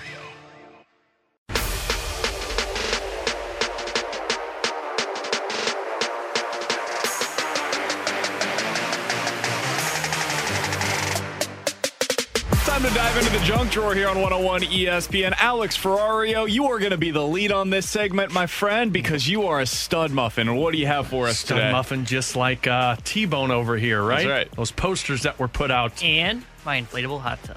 Oh, I'm glad you said hot tub. I thought you were going to say inflatable something else. Anyway, you guys play video games back in the day? Of course. Back in the day. I know, T-Bone still does because he's like 12. I still play that dog care game on the Nintendo, The what? The dog care game? What's that game called? Do you have one of those little pocket things where you keep the animal alive? Is that what you're talking about? Nintendo, and there's a dog, and you What are take you care of it. talking about?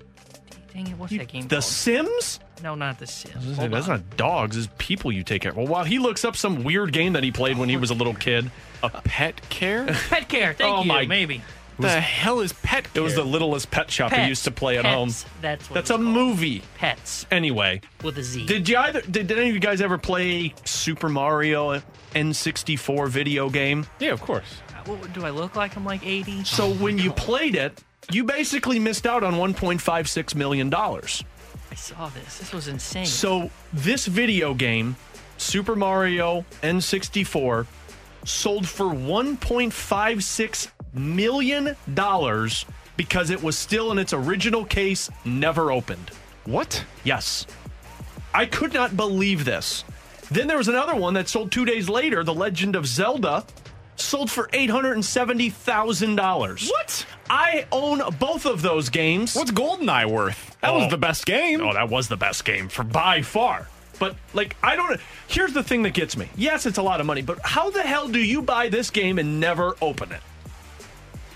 Probably lost. This was probably a mistake. Oh no, it was in a case. It was in pristine condition. They basically talked about, the person who sold it talked about how they bought the game, they knew Mario was already a sensation, and they figured it would be worth something down the road. That's like the people that collect, I'm just going to throw out a famous franchise, Star Wars, collect the Star Wars figures, and then you don't play with them. You just keep them in the box. They're going to be valuable. Yeah, but I feel like a lot of people do that. This had to have been super video rare. Game. You don't buy a video game and not open it. Right? Yeah, but I don't think you buy a toy and not open it. I mean, that's how I think there's a lot of people. Some people Beanie do. Baby. Remember Beanie Babies? There were a lot of people that did that. Even the ones that you would get at McDonald's, there were people like, yeah, you could save these forever. They're going to be worth a bunch of. No, they're not worth anything. I had a great aunt who collected Cabbage Patch dolls, and she used to put them all in one room. And when you'd stay over there, it'd just be like hundreds of Cabbage Patch dolls staring at you. It was freaky as hell. But anyway, so that upset me more than anything because, like I said, I went home after I read this story and I looked at the damn video game. It's like, you could have been worth $1.56 million, but my stupid self had to open you and play you 4 times. By the way, Tanner, apparently it's Nintendogs. So you clearly spent a lot of time with this game because you said it was 5 different names. Hey, you guys were kind of making fun of it. There's a lot of text with that Nintendogs, by the way. A lot of different text, so it was very popular. Someone said it's called collecting, Ferrario. Yeah, action figures, Pokemon cards, collecting. Not a damn video game. I've never heard of this. I got to be honest. This is a new one. $1.56 million. Diddy Kong Racing? Did you ever play that? Please. Man, you were talking to a guy who spent all of his time in front of video games. That's why I can't read well. That's what did it, huh? Yeah. Super Smash Bros. Oh, yeah. GoldenEye was the best video. You GoldenEye cannot was convince easily me the that top. there is another video game better than GoldenEye. Diddy Kong Racing was No. the best one for a group. Yeah. Like if you got a group of people coming over, Yeah, that but you was play, the go-to. You play Mario Kart before you do Diddy Kong Racing. No, Diddy Kong Racing, man. No. You must have played terrible video games. But, again, there is no Not a go-to terrible better game. than GoldenEye. Do you guys remember? I think it was the Quarterback Club was on. No. Is that like the baby? N64? Is that like the Babysitters Club? T-Bone probably watched the Yeah, Babysitters Quarterback Club. I Club don't get it. 98. It was on N64. That was like the first ever football game that I played. Yeah. I was a little after the Wait, what year was early this? 1998. Is that the year you were born? No, that was the year before I was Someone born. from 314, those nerds that paid for those games probably still get more Tinder dates than Tanner. Wow, 314. Not cool. Hey, if I had $1 million, I would man. definitely have Tinder dates. That was ice cold. Ice cold. MLB The Show 21 is the best game ever. Get the hell out of here. Come on. Get the hell out of here. And you know what's What's your favorite console that you ever played? N64. I still own it. Do you? Yeah, I still I have. wish I still had mine. I wish I could just hang out and play Diddy Kong Racing every night. That was a good life, man. Oh, man. You were 7 years old, chilling out. Hey, man, once you have a kid, you don't even touch it. I think all of my consoles are getting dust built up on them right now because I haven't been downstairs in forever. That checks out. This texter gets it. GoldenEye, no odd job slappers only. It's how you play the game, 618. It's how you play the game. I think I would probably go N64 as well. Tanner, what was the first video game console you had? PlayStation 5. Because I'm guessing you never had that, right? The N64? No. Did you have a Dreamcast? Do you remember the Sega Dreamcast? He had Ping. The first one Was it Ping or was Pong? Pong. Oh, same That I thing. know. Same thing. The first one I had was a PlayStation 2. And then I remember playing that when I was like 3, 4, and then I remember by about the time I got to 6 or 7, we got the PS3. And then now I've got the PS4. I used to give those, so I would give it, I'd start with the PlayStation, and then I'd get the PS2. I would just give the PlayStation away. You remember was it GameStop? Yeah, GameStop. Yeah. You take the stuff in and you'd sell it, and you get for money $3. Oh yeah, the game you just bought for $75. bought It's a going for PlayStation $3 now. 2 for $300. The PlayStation 1 was $150. You take it into GameStop, and like, yeah, we'll give you $20 for it. I'm like, what the hell? And then they'd flip it and sell it for $200 Yeah. again. It was amazing. They have such a great Highway robbery back in the day. 65780 is the Air Comfort Service text line from the 618. Guys, I have Diddy Kong Racing, and everybody from this show is invited except for BK. Yeah. Way to go. right. Also Thanks, from text another line. texter, 314, BK, don't be an idiot. Mario Kart all day. Diddy Kong Racing was Mario stupid. Kart is good. I'm putting this on the poll. At What? BK Sports Talk, What are you doing to your what? better racing game, Diddy Kong Racing or Mario Kart? I'm going Diddy Kong. I got a Tanner, feeling Mario Kart's gonna win. you're not allowed to vote in this because you were not even born yet when these were played. Hey, come on, that's not fair. By the way, Tony Hawk Pro Skater Yeah, is those another are all- one that we've got to mention. Those here. were all pretty incredible. That Grand was Theft another Auto one. was a fun game Need for series to Speed play. was I never another did one? Need for Speed. I was Really? never into Need for Speed racing was pretty games. good. I remember somebody that needs for Oh, Speed. you played that? Were you like Need for Speed 27? Yeah, basically.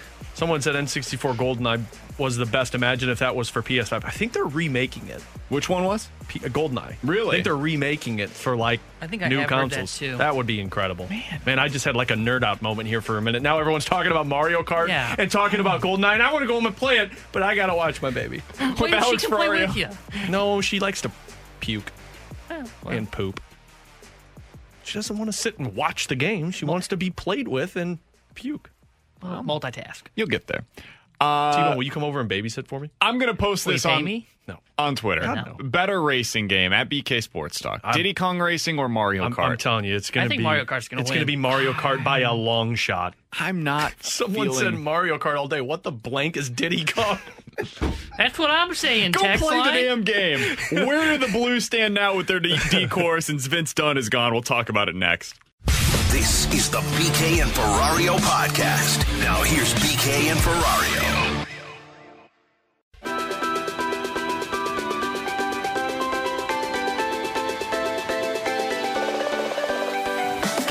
I have a lot of unpopular opinions.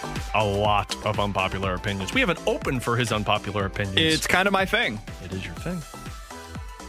The one that I just shared in the last segment where I said I prefer Diddy Kong Racing to Mario Kart 64. So many people are texting in saying, what the blank is Diddy Kong? I put it up on the poll at BK Sports Talk on Twitter. Alex Ferrario, you can follow him at Ferrario101 ESPN, and Tanner's on Twitter as well. At T-Bone 101 ESPN. At waxed, vaxxed, and ready to mingle. More enjoyable multiplayer racing game, Mario Kart or Diddy Kong? It is currently 98% Mario Kart. Yep. Do you know how hard it is to find anything that has a 98% approval rating? Frankly, in life right now, nothing is 98%. Frankly, I'm surprised it's not 100%. The 2% that voted on Diddy Kong, well, I'm not sure what what BK voting on his own poll. True. Created his own account. And actually, the second one may have been his burner. So that's not going my way. What did go the Blues' way yesterday is that Vince Dunn was selected in the expansion draft. Now, that might not have been a best-case scenario. You probably would have preferred to see Vladimir Tarasenko go in that draft. But Vince Dunn was probably a close second. The Blues knew, and we all knew, he wasn't going to be back with them next year. It was either going to come via trade or via the expansion draft, and now he is going to go up to Seattle. We'll see if he ends up there, but for now, he's a Kraken. Someone said that someone gave the team a new nickname for their fans. They're Crackheads. Okay, come on. K-R-A-K. That was bad. No, it's not bad. That's what it is. Where do the Blues stand now with their defensive core, Alex? Are they in a situation where they need to continue to add to that group, or is that more of a want this offseason? I would say it's a need. I think the Blues view it more as a want. Because if you look at their core right now, and Doug Armstrong talked about this earlier today, your right side is set. It's Colton Parayko, it's Justin Falk, it's Robert Bortuzzo. Those are the three guys on the right side. They'll be playing. And then you got the left side. You got Torrey Krug. You have Marco Scandella. And then you have three names that are going to be playing for one spot. In Scott Perunovich, who he said is healthy and will be there in training camp. Jake Wallman, who was playing a lot last season. And then Nico Mikkola. So I don't know if it's a necessity. I think it is, because I think you need to get more aggressive in front of your net. And it was, frankly, too soft this past season. But I think you also go to it and you say, okay, well, do we want to overpay? Do we want to pay $4.6 million for a Jamie Alexiak? I would. But I'm not doing that. Ryan Suter reportedly has a lot of people interested. Probably not going to see that happen. Alec Martinez is already discussing with Vegas, but he might hit the market because he wants more money. It kind of takes him out of the running. I think you need a guy like Carl Gunnarsson. You need a guy who can step in, play 20 minutes a night on your top pairing just as much as he can play 15 minutes a night on your bottom pairing. But I think that's more of a want than a necessity for the Blues. I think that's how they view it as well. And you can believe that's right, wrong, or indifferent, but I think that's where the Blues' perspective is on this. They trust Marco Scandella. They think they have somebody in Torrey Krug that can play up and down the lineup if need be, and they like him on the power play, of course. And I think next year is a big year for Nico Mikkola. He's somebody that this team is going to need to take on a bigger role. And when given opportunities last year, I kind of liked what he brought to the table. He is somebody that can, at his best, be the type of player that you're talking about, Alex. He's aggressive. He can be physical at times. He can do all of the things you're talking about. Just needs to be more consistent. Mm-hmm. And that's the trouble of developing a young defenseman. Jamie's talked about this so much. It's hard, man. That is a really difficult position to develop at the NHL level. He's 25 years old. He's still a very young guy that just needs more experience. Can he become a top 4 pairing defenseman? I don't know. But he can definitely be a third pairing defenseman for you. And I think that's what the Blues are probably going to count on going into this season, at least as of today. So as you're looking at what their group is right now, that's probably it. Now, that being said, this is all kind of in tandem with something that you guys talked about last night on the expansion draft show, which is, what are the Blues doing in 2022? And what I mean by that is, where are they at in their lifespan as an organization? Because we've talked so much about this championship window that the Blues have said internally and publicly that they are in right now. Does that still exist? Are they still in that, especially with the Vladimir Tarasenko stuff this offseason, with the possibility that Matthew Tkachuk, maybe he's not traded this offseason, and he becomes available next year for you, and that becomes somebody that you want to go out there and acquire? I thought it was interesting when you, Curbs, and Joey were talking last night about the possibility of taking a little bit of a step back next year to take a big step forward the following season. Here's what it sounded like. Could you potentially take a step backwards this year? to set yourself up for next year even more.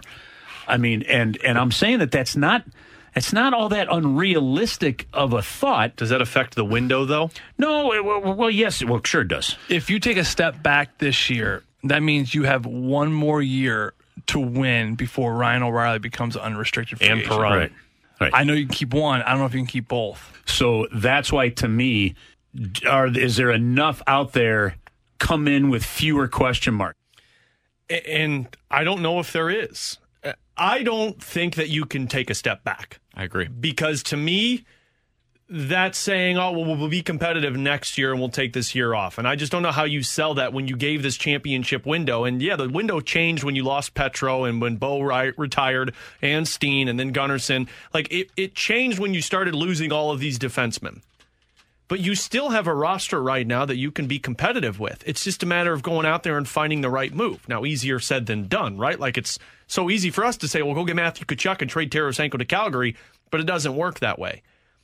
But for you to sit here and say, well, let's just kind of fill a hole right here this season, compete in a Central that might not be as tough as we thought it was, make the playoffs, maybe make it past the first round, maybe get bounced, but then go really big next year when Matthew Tkachuk is available, when some of the money is off the books, when you could figure out a clear picture for Vladimir Tarasenko, then let's go hard there. But then as we talked about earlier this week, you're another year removed with Ryan O'Reilly and David Perron. And as Joey mentioned, you're probably not keeping both of those guys. And Colton Parayko, don't forget, is a free agent after this year, too. Colton Parayko is going to be getting a big contract extension. Then you kind of are a year into Braden Shen. You got these restricted free agents. I think you have more of a challenge if you take a step back and then try and upgrade the year after. Because, yeah, you get Matthew Tkachuk, but what are you doing elsewhere? Because that's another year of these younger players that you're trying to figure out. To me, if you take this step back this year, I think that's what Nashville's doing. They call it a competitive rebuild. You have the pieces in place, but you have to figure out how to negotiate your way out of some of the bad contracts. And I just don't know if that's going to be a selling point for fans if you say, well, we're going to try and be aggressive this year, but we're going to really go for Matthew Tkachuk next year. I don't think you can do that. Maybe I'm wrong here, but I think a lot of this is kind of dependent upon what they're able to figure out, what they're able to do with Vladimir Tarasenko in the offseason. And I think they're going to be able to find something for him. And if you can, well, then now you're able to do all of the things that we were talking about 24 and 48 hours ago. All of those things still are on the table for you. Gabriel Landeskog still out there. If you want to go out there and make a big-time move for Matthew Tkachuk, if Calgary's open to it, you could still do that this offseason. If neither of those two become options for you, well, that's where things get interesting. Because the one way that you could maybe convince me of this is in this scenario. If your option is either go out there and sign one, maybe two of those kind of middle six forwards, maybe the Brandon Saad type of a range that we're talking about. Yeah, the guy that's going to cost you more than you want to pay. He's going to be $5 or $6 million over a 5 or 6 year contract, and you don't want to sign that deal for that guy because they're probably not worth all of that. And the other thing that it does is by signing that deal for that guy, you're probably taking yourself out of the Matthew Tkachuk sweepstakes next offseason. If that's the decision that you have to make right now, and you also know in your heart of hearts that Matthew Tkachuk will be available and will be a Blue next offseason, it's the only scenario in which I think I could understand why they would decide to take a step back. But then my question to that would be, do you really believe Matthew Tkachuk takes you from a team that had to take a step back to becoming a cup contender? Because if you say this year with the roster that you have in place and say you're a Matthew Tkachuk away from being a cup contender, well, then why not find a piece similar to Matt? Like, I just don't think Matthew Tkachuk is the end-all, be-all changing of the tide. At that point in time, I'm with you. I think you just go get Gabriel Landeskog. I agree. Like, just pay what it's going to cost. It's going to be super expensive. It's going to require, almost certainly, given how many teams we've now seen are interested in him, a no-move clause. And if he tells you no because he wants to go somewhere else, maybe he just wants to stay in Denver, or he's got a spot that he's eyeing that makes more sense for him, well, that stinks, and that's sometimes the reality of living in the free agent life. But I would want to make him tell me no before I go down that path. I just think if you sit here and say, look, we don't think we want to pay the money for Gabriel Landeskog because he's 28 years old and it's a lot of money to commit. We don't want to have bad contracts tied up. So we're going to just go this year. We're going to try and fill some holes with some younger guys, maybe a free agent here. And then next year we're going to go for Matthew Tkachuk. To me, I think you're going to have more contract complications in that year because of O'Reilly and Perron, because you're going to lose one of those two. You're not keeping both of those guys and getting Matthew Tkachuk. You're a year extra into Braden Shen and Ryan O'Reilly and David Perron. How do those younger players look? Is there an injury that popped up? What about Jordan Binnington? Colton Parayko's big contract extension?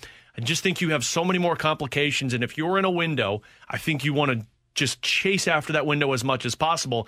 And you never know. Maybe the Gabriel Landeskog keeps that window open a little bit more. Or maybe the Gabriel Landeskog makes something clear when Matthew Tkachuk is available. But I just don't know if going after one player turns you right back into a cup contender that a lot of people are thinking it would. Yeah, I would never want to punt on a season. No, that's where I'm at too. I mean, you mentioned this yesterday to me and Tanner. The Blues were one of, 3 teams that had a completely different expansion protection list this time around as they did last time with the Vegas Golden Knights. It's 2017. There were 3 teams that had completely different protection lists. It was the Blues, Ottawa Senators, and Detroit Red Wings. Things change so quickly in this league. And that Ottawa protection list, go back and look at it. It was a cup contender. I mean, it had some incredible players on it. You just can't punt on contention years. And the Blues, for all of their faults, and I know last year was a weird year for them, coming out of the pandemic, maybe they just weren't a pandemic type of a team. They needed the crowds for whatever reason. Parayko now hopefully going to be back 100% healthy. You had so many injuries that played into this last year as well. Hopefully you're going to get Sonny back. Like all of those things, set them aside for a moment. You're in the middle of your window, and I cannot believe in my heart of hearts that this team would be willing to throw one of those years, one of those 20% of your window. You'd be throwing it away by doing this. I don't get the sense that that's something Doug Armstrong would want to do. Someone just texted in 314. Tkachuk is twice the player Landeskog is. ROR would be getting less money in the next contract. Same with Perron. First of all, no, he's not. I mean, Ryan O'Reilly is still one of the best centers in the National Hockey League. Maybe he's not making $7.5 million, but he's going to be making somewhere damn near close to that. Perron is still going to require. I mean, if Perron goes out and has himself another 30-goal season, he's going to want some type of money that's close to what he's making right now. And I understand Matthew Tkachuk is an incredible player. I mean, he's had a 34-goal season, 77 points with the Calgary Flames. But Gabriel Landeskog has had 7 of his 8 contract, or 7 of the last 8 years, he's been a 25 or more goal scorer. That's consistency, in my opinion. And you said this the other day. Games played, 81, 82, 75, 72, 78, 73. You know what you're getting? You're getting a guy who basically never is out of a hockey game. Yeah, I think the reason why I would prefer Tkachuk is less about what they are now and more about what they will be 5 years from now. Because Tkachuk's 24 years old right now. Absolutely, and the reason why I say that is because if you're looking at the production that either would give you in 2021, I think it'd be close to similar. I probably still would prefer Matthew Tkachuk, even in the here and now, but I don't think that it is so vastly different that Matthew Tkachuk would be a significantly better player for you right now than Gabriel Landeskog would be.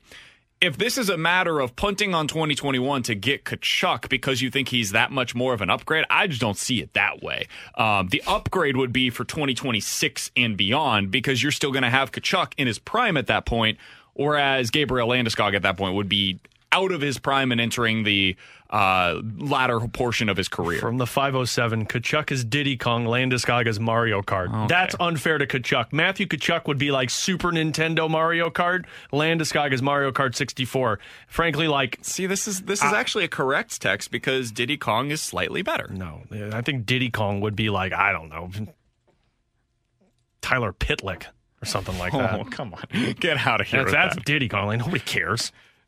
With Alex Ferrario and Tanner Hendrickson, I'm Brandon Kiley. It's BK and Ferrario on 101 ESPN. Coming up in about 15 minutes or so, Tanner asked us, it doesn't happen often, an interesting question last night. Wow. No, he didn't. Are the Cubs and the Cardinals similar in terms of the type of a team that they are, the caliber of a team that they are right now? We'll get into that in about 15 minutes. Coming up next, though, the biggest story in sports over the last 24 hours is college football. It is about to change forever again. We'll tell you what it is next on 101 ESPN. This is the BK and Ferrario podcast. Now here's BK and Ferrario.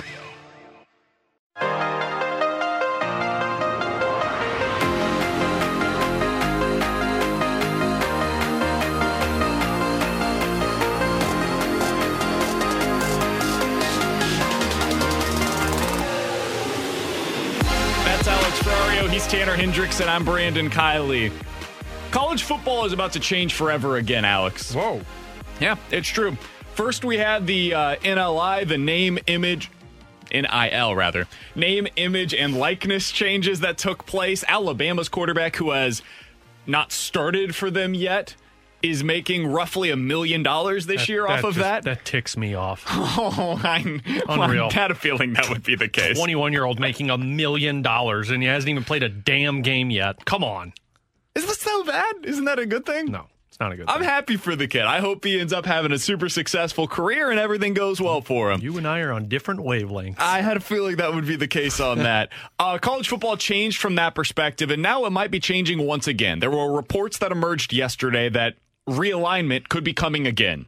Now, the first time this happened was 2010, 2011. The result was Colorado, Nebraska bolting from the Big 12. You saw Colorado added to the Pac-12. You had Nebraska going up to the Big 10. And then, of course, Mizzou and Texas A&M both ended up joining the SEC in 2012. This time around, it is Texas and Oklahoma leading the charge. Oh, yeah. Horns up, baby. This is a seismic shift for the landscape in college football. And I think these are the two teams that needed to lead the charge if we were going to see the second round actually win. We were going to see the second round of realignment. Because Texas basically determines when the Big 12 is going to fold. If this happens, if Texas and OU leave, the Big 12 is done. There's no way it will continue as we know it. And it will be, I think, in my opinion, you're going to see 4 main conferences that have 16 teams each, and then those 16 teams will be divided into 2 divisions, and that's the way that things will happen moving forward in college football. Again, it's a potentially seismic shift, and Alex, after everything that I read yesterday on the reporting from this, I think it's going to happen. I think in the next 5 years, you're going to see Texas and Oklahoma leave the Big 12, and I think both of them will be added to the SEC. So then what happens to the SEC then? Because I know you said you're going to get 16 teams per conference, and the SEC obviously becomes bigger and becomes more competitive. But we've spent so much time this offseason from college football talking about expanding the postseason play and making it more impactful. If you make the SEC larger, does that still play into the playoffs being bigger? It's really interesting. I think the natural way that you go about this, I told you before, I thought 8 was the right number. Right. This is why. Because I always thought that we were headed to this direction of 4 quote-unquote super conferences with 16 teams each, 8 teams per division in those conferences. And the way that I would like to see it done is the winner of each division plays in the conference championship game. And that would be included in the playoff. That is your quote-unquote first round. So you've got 8 teams that would make it, 2 from each conference in the conference championship game. And then you move forward from there. Because then it does make the regular season matter in a way that is super meaningful. If you win your division, you get to play for the postseason. That's how you get in. Is that unfortunate for some of these teams that are in really good divisions? Yeah. And you're going to have some teams that would get left out that way. But that's the way that I would do it. I'm super curious to see what they decide to do with this. Yeah. Another way that you could do it in the same way that I was just talking about is you do have those 8 teams that win their divisions go to the playoff. And then you have 4 quote-unquote at-large teams. I think that's another way that you could make it fair where if you're in the SEC West or whatever and you've got Texas, Alabama, Auburn, LSU, all of those teams in one division, you might get 3 teams out of one division in any given year. But this this is going to make them have some of those conversations. Do you try to realign the conference then, too? Because, like, I'm thinking here, if you add OU and Texas, because I wonder if that makes life a little bit, I don't want to say easier, but a little bit more competitively advantage for Eli Drinkwitz and Mizzou if you realign those conferences? Maybe. There's so many different... So the way that a lot of people are talking about this, I don't want to get too into the weeds, but they're talking about having pods within the division. So you'll have a conference. Let's do it from an individual conference scenario, and let's talk SEC, for example. And that conference would be divided into 2 divisions. So you've got 8 teams in either division. And then within those divisions, you would have pods. So you'd have 4 teams per pod in those divisions. So you'd have 2 pods in one division, 2 pods in the other. You would play all of your pod every year. So it would be you versus those other 3 teams. And then you would play the other pod from your division every year. So that's 7 of your games every season is going to be from your division, right? And then you would rotate on the other division. You'd play 1 team from each of those 2 pods, and that would be your conference schedule. There's your 9 conference games that you would play. It would require realignment. It would require Mizzou to potentially end up in a really tough setting, depending on who they would put into their pod or division. But this is the way that college football is going.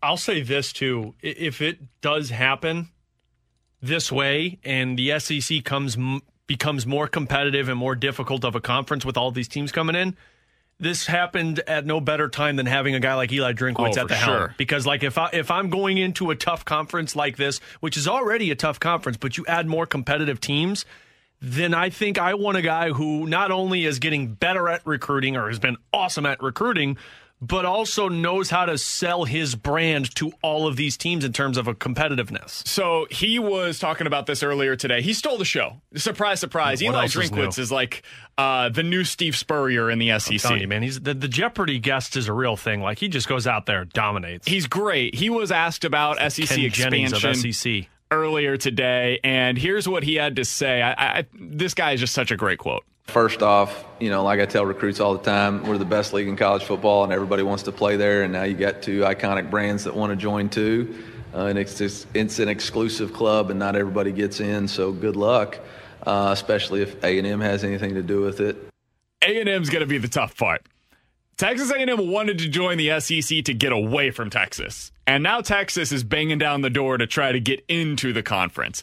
He also was asked about a potential rivalry that could exist because Mizzou, of course, has a deep history playing against SEMO, Oklahoma, and Texas. Here's what he had to say about that. I kind of like the rivalry we got with Arkansas. I mean, I don't remember the last time they beat us, so I kind of like that one. And the Battle Line rivalry, I mean, it's pretty good for us, so crud, I think we'll just keep that one right now. Also, let's appreciate the fact that Eli Drinkwitz just said crud in the middle of an SEC media day. Like, that is gosh dang material from Mike Schilt. Some Mike Schilt there. Gosh dang. By the way, somebody on the text line says the pod would probably be Mizzou, Oklahoma, Arkansas, and Texas. I agree. Clear-cut winner in that pod, then. I think that's probably what you would see for the pod for Mizzou. I think that would be okay. I mean, you would probably... I'd love that. Most years, you would not beat Oklahoma. I think that's just the reality. Nah. But there would be some years Sam Bradford's where you've got a shot. Don't think about Baker. They have a pretty good coach down there. This is going to be something that is worth monitoring over the next couple of weeks. From some of the reporting that's out there, it sounds like Texas and Oklahoma are ready to tell the Big 12, hey, we're out of here. Whether that means going to the SEC, Pac-12, Big 10, whatever, we're definitely out of the Big 12, and that's going to have some huge ramifications for that conference. I'm fascinated to see what this means for the other teams in that league, too. KU probably ends up in the Big 12, the Big 10. I don't know who else the Big 10 would take, because that's the other conference that's probably the number one choice for most of these teams that are going to get left behind.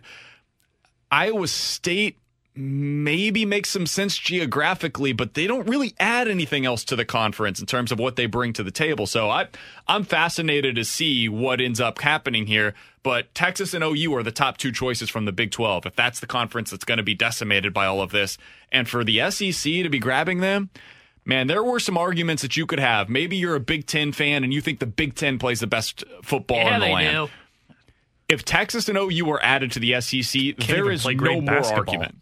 There is no more argument. The SEC will be by far the best college football conference in the country every single season. And I'll say it again, I like who we have at the helm of Missouri Tigers then for that, because he's already showed you that he's able to sell the SEC and him at Mizzou, and I think that gets even better when you get more teams wanting to come into it. Can you imagine Oklahoma versus Alabama every year on CBS in like mid-October?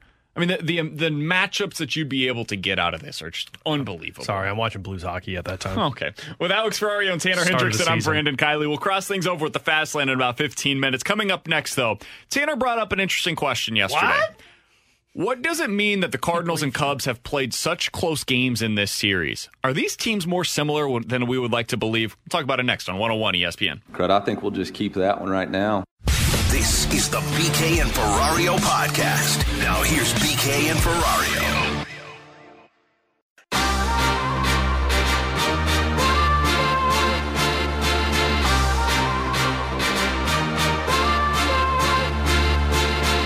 Last night was a tough loss. You know, it really was. And you know, you're just sitting there going, oh, we can't lose this game too. Like, we just can't lose it. I mean, I know there's a lot of games to be played left too, but you know, losing 2 games in a row where you had them right on the ropes would have been really painful. So I'm glad we got that win. The clubhouse is rocking right now. That's where we needed to be. With Alex Ferrario and Tanner Hendrickson, I'm Brandon Kiley. That was Adam Wainwright after the win last night. Cardinals got a much-needed win against the Cubs. The problem is a lot of these games between the Cards and Cubs have been very close. And Tanner brought up something interesting last night. Should we be learning something from the fact that the Cardinals and Cubs are playing such close games right now? Are these teams closer than we would like to believe? The Cubs are about to start selling. The Cardinals, we would like to believe, should be buyers moving forward. But if the Cubs are selling, doesn't that indicate that they're not a very good team? Yeah, kind of does. So if the Cardinals are close to them in terms of what they are overall, it's a little problematic. Tanner, do you believe what you're trying to sell to the two of us, that these teams are incredibly similar, and what does that mean for the Cardinals if you do? Well, first off, yes, I do believe they're very similar. Looking at like the numbers and stuff like that, and even with just the eye test, they look similar. We see a bunch of bad defensive plays we've seen in this series from both sides. We've seen some bad base running from both sides. We've seen kind of a lack of offense from both sides. We've seen some poor pitching from both sides. So in that terms, yes, they look about the same. The only difference that I see, though, is that the Cardinals have their pieces that you're looking towards next year while the Cubs are kind of selling off. Is it problematic that these two teams are very similar to each other? Yeah, because what it tells me is that for the Cardinals who say that this is we're not going to sell, it tells me that they are very far away from being that contending team that they want to be. Because what have we talked about with the Cardinals? The Cardinals, what the holes are, we think the bench, they need help in starting rotation, and that they need help in the bullpen. And the Cubs are selling off pieces, and you're playing at the same level as them. You're not going to acquire all 3 of these pieces this year. So what it tells me is that not that this season's lost by any means, and that you can still go make a move and maybe take that next step, but it just tells me it's going to be really hard for the Cardinals to kind of get separated from this Cubs level. Now, granted, the Cubs are going to sell off their pieces, and they're going to really tank. The Cardinals aren't going to follow them down at that level, but they may stick at that mediocre line. We heard BT say it on the Fast Lane, I believe it was on Tuesday, about the way the Cardinals roster is constructed now. It's a 500 team. Well, it's going to take a heck of a deadline to not be a 500 team, in my opinion. I look at this 2 ways then. I say, are the Cardinals similar to the Cubs now or overall? Because I truly believe if they were healthy, I think they'd be better than the Cubs. That's a great point. With Flaherty, with Michaelis, with Hicks, I'm looking at this team and saying they're a better team 100%. But the fact that you're looking at it now without those pieces, and look, even with those pieces this season, I don't know how much better they make you because they're not going to be 100%. I think it's horrible that you're that close with the Cubs. Like, you cannot have that. You traded for Paul Goldschmidt. You traded for Nolan Arenado. You drafted and grew these 3 outfielders, and you passed on Colton Wong, who's having an unbelievable season, for Tommy Edman. You stuck with Paul DeJong. And this is what you're going to do? You're going to be on the same level as an underperforming Chicago Cubs team that said they're going to sell? That can't happen if you're trying to sell to the fan base that, hey, this team is trending towards a World Series and that's our goal. You can't have that, man, because you have to be significantly better than a team that is going to trade away all of their superstars. I think what we're learning is what life is like in the middle. Because are the Cubs similar to the Cardinals? Yeah. Are they similar to the Reds? Yeah. I mean, they're built in different ways. I want to be very clear. But in terms of what the overall results are, those three teams are super similar. You could go out to the National League East. Those teams are all very similar to the Mets and the Phillies and the Braves and the Nationals. This is what I was saying before the season. At that point in time, there was a clear-cut top two. It was the Dodgers and the Padres. Now, the Giants have kind of emerged, and they've joined that group of teams. But then after that, it's a mess. And right now, the Brewers look like they're at the top of that second tier. I don't know if that's going to sustain. Maybe I should be believing because they have three legit top-end starters. Those three guys at the front end of their rotation are fantastic. But I just don't believe in their offense. And I think at some point that's going to have to catch up to them, but I could be wrong on that. I think eventually the Cardinals are going to kind of be more similar to that group as well. So when you're living in this muddled middle, yeah, it can be super frustrating because you do have holes on your roster and you've got things that are going to be potential fatal flaws for you both in the regular season and then certainly in the playoffs when you go up against teams like the Dodgers, Padres, or the Giants when they're at full health. But I do think they could make a move or multiple moves at the deadline to be able to catapult them up to the top of that second tier. Are they similar to the Cubs right now? Yeah, I think Tanner's right on that. They are. I mean, we've seen it over the last couple of nights. These teams are eerily close. But I think the Cubs are about to go on one trajectory, which is the wrong trajectory. Bad, not good. The Cardinals are about to go on the other. I think things are looking up for this team when they get Jack Flaherty back, they get Miles Mikolas back. Hopefully they make a move at the deadline, and now you're going to start having a little bit more goodwill here in St. Louis as a result of that. You hope so. And I think that's a lot of hopes and ifs. Yeah, and I mean that's what we lived off of with the Blues, right? And you can only do that for so long, and I understand that's what you do when you're dealing with athletes, but you're also dealing with humans, and this is what happens when it comes into play here. But you've spent so much time in that middle ground over these last few seasons, telling everyone that Tyler O'Neill's the real deal. So is Bader. So is Carlson. And then you go out there and you make the significant moves for the cornerstone pieces. But then it doesn't come to fruition. At some point, you can't just keep doing the same thing and say, oh, well, these guys are going to pan out. At some point, you have to say, no, they're not going to work. We need to figure out a new plan. 65780 is the Air Comfort Service text line from the 314. This is an interesting point, but I do have a little bit of a rebuttal for it. From the 314, the Cardinals played very close games against the first-place Giants as well. Why didn't you use them as the comparison? I did talk about how I thought it was very important that the Cardinals were able to, or we talked about how it was important that the Cardinals were able to win some of those games against a first-place team. Now, we do need the disclaimer. The Giants were not at full health in that series. You also need the disclaimer that it's not just about any 3-game series or 6-game stretch or whatever.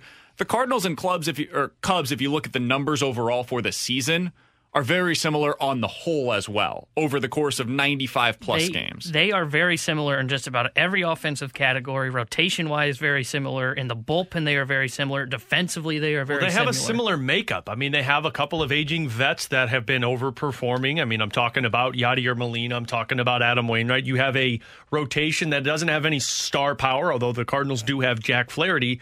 And they have bullpen. But the difference to me is that offense is contributing with guys that you're not expecting to contribute, and you haven't gotten that in terms of full capacity yet from the Cardinals. The other difference is the contracts. Like that's probably the single biggest difference, honestly. If the Cardinals were in the same place contractually that the Cubs are in, we'd absolutely be talking right now about them selling. It'd be totally different conversations that we were having right now. Like if, let's say Paul Goldschmidt was in a walk here, we'd be talking about him potentially being a piece that you would deal at the deadline. But he still has multiple years left on his deal, so that's the opposite of what we're talking about. And the Cubs are the opposite situation. So I think that's a significant part of this. But the biggest thing, why we didn't talk about them as much with the Giants, is just because on the whole, the Giants' numbers this year are really good. The Cardinals are kind of more in that middle range for most of their numbers, and that's where the Cubs land as well. So it's not just any individual game or any individual series. It's also what they've done as the season has progressed. I will go back to it, too, that if this team had Flaherty and Hicks and Mikolas at full health, I don't know if we'd be having this conversation about them being too similar to the Cubs. I'm with you guys. I think with Flaherty, I think they would have been about where they were, which was about 6 games above 500 when they lost him. Totally agree. And then when you add Michaelis, I think you can add 4 or 5. So I think that this roster with Flaherty and Michaelis, and it's hard to tell because they had some of the position players hurt at times too. They never had their ideal lineup till like this month. I think this roster, the way it's constructed, if they were completely healthy, is maybe a 10 games above 500 team. Yeah, it's a 90-win team or so. And I don't, and that's about where the Brewers will be. Maybe a little bit worse because I think the Brewers are a little bit better than we're giving them credit for. But I think it would be about a 90-win team, 10 games above 500 or so. Yeah, if you got everybody back full health, I think this is a 90-win team, and I think that's what the Brewers are this year. The only thing you're missing on this, if you're at full health, is a bench bat. You're missing a bat that can help off of the bench. I'd like to see a left-handed bat in the outfield. That's something that I really think who are you this taking team out of could the use. outfield then? Nobody, but I'd like to see a bit. Carlson's a left-handed bat. He's a switch hitter. Hey, he hits from the left side, He doesn't does. he? He does technically do that. From the right side, doesn't he? That's fine with me. Just stay on the left And side. Tommy Edmonds technically a switch hitter as well, but he actually just hits with his right. See, I don't like to side. call him a switch hitter. I like to call them a 50% left hitter. You're just going to ignore that like subtle swipe there. Yeah. I mean, I love Tom. You guys know Tommy Edmonds is one of my favorite players. I think he should. I think there's going to come a point in time when they have to consider using him only as a right-handed hitter. It doesn't really do all. You're saying he sucks on the left side? He does. Has not been very productive this year for him on the left side. Nice professional way of saying that. With Alex Ferrario and Tanner Hendrickson, I'm Brandon Kiley. Coming up next, we're going to give you a chance to win a pair of tickets to see the Black Crows. Where else can you do that this week? Probably BK and Ferrario. Other than on 101 ESPN. We'll also cross things over with the Fast Lane here on 101 ESPN. This is the BK and Ferrario podcast. Now here's BK and Ferrario.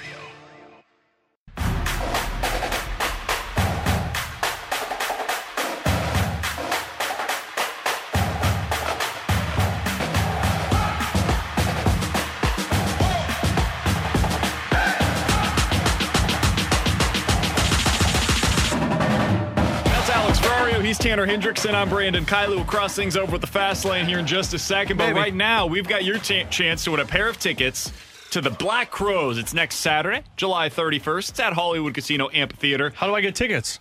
They're going to be playing Shake Your Money Maker in its entirety, plus all their other hits. For tickets to see the Black Crows are on sale now. I thought Ludacris sang that song. You can also find your chance to win tickets for the Black Crows right now at 101ESPN.com and the free 101 mobile app. If you are texter number 6 at 65780, that's the Air Comfort Service text line, and you can tell us what the 2 Nintendo 64 video games were that we were arguing about earlier today. If you can name those two, the 2 video games at 65780 and your texter number 6, you will be the winner of a free pair of tickets to see the Black Crows. Well, you should show us what the percentage is on the poll to see if it really was an argument. So on the poll, I put it up on my Twitter account at BK Sports Talk. More enjoyable racing game. Let's see if we've got these in. Well, one of them got 93%. Stop delaying the inevitable. Wonder which one that was. 93%. Well, if that's the way you're going to try and sell this, BK, then it must have been a crazy turnaround because it was 98-2% in favor of Mario Kart. So Diddy Kong, did it have just a immaculate turnaround? 7%. Yeah, no, nobody cares about Diddy Kong Racing. Come on, 7%. Go better than this. Anthony Stalter will back me up. He's a video game guy, I'm sure. Time to cross things over with the Fast Lane, and Anthony Stalter's in studio. Staltz, what's good, man? I'm a video game guy. The face you just made when I said that was like, oh, nope, no, he's not. I haven't played video games since college. I enjoyed it. I haven't done a lot of it since college. Yeah. It's it's so funny when I wish I could, but I played too many responsibilities.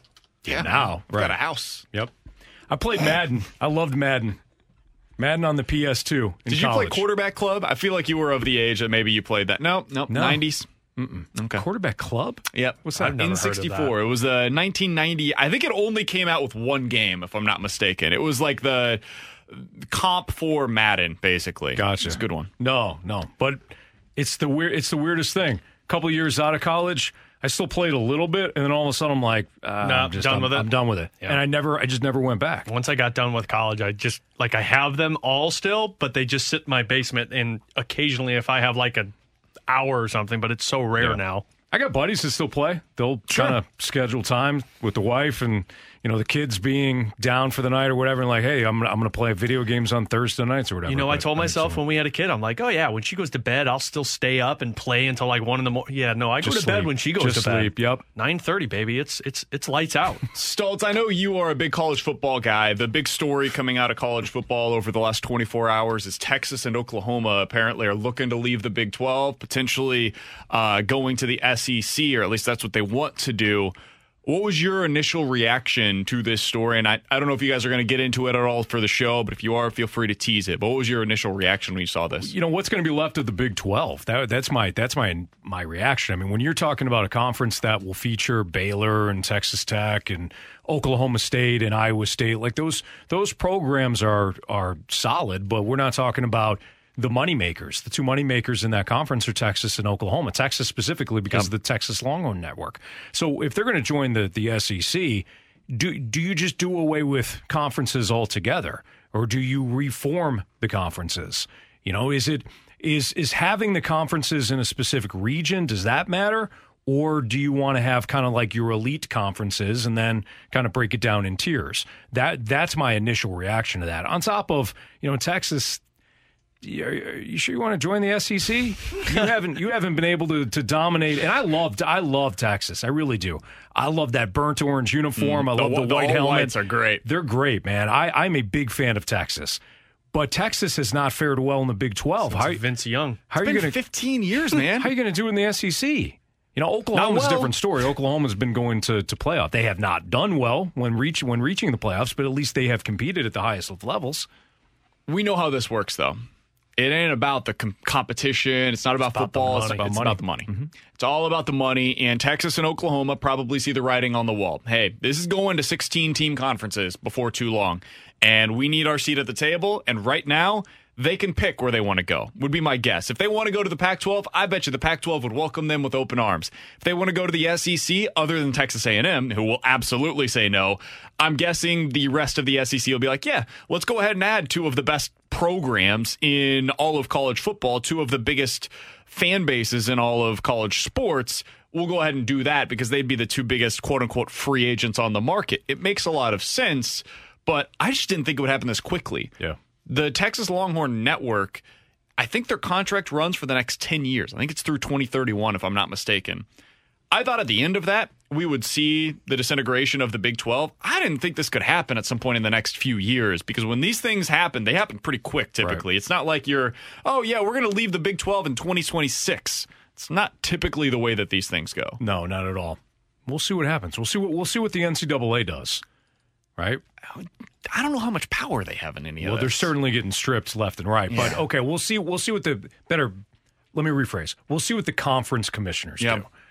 Like, do the conference commissioners get together and say, okay, before you do that, Texas and Oklahoma, why don't we realign here?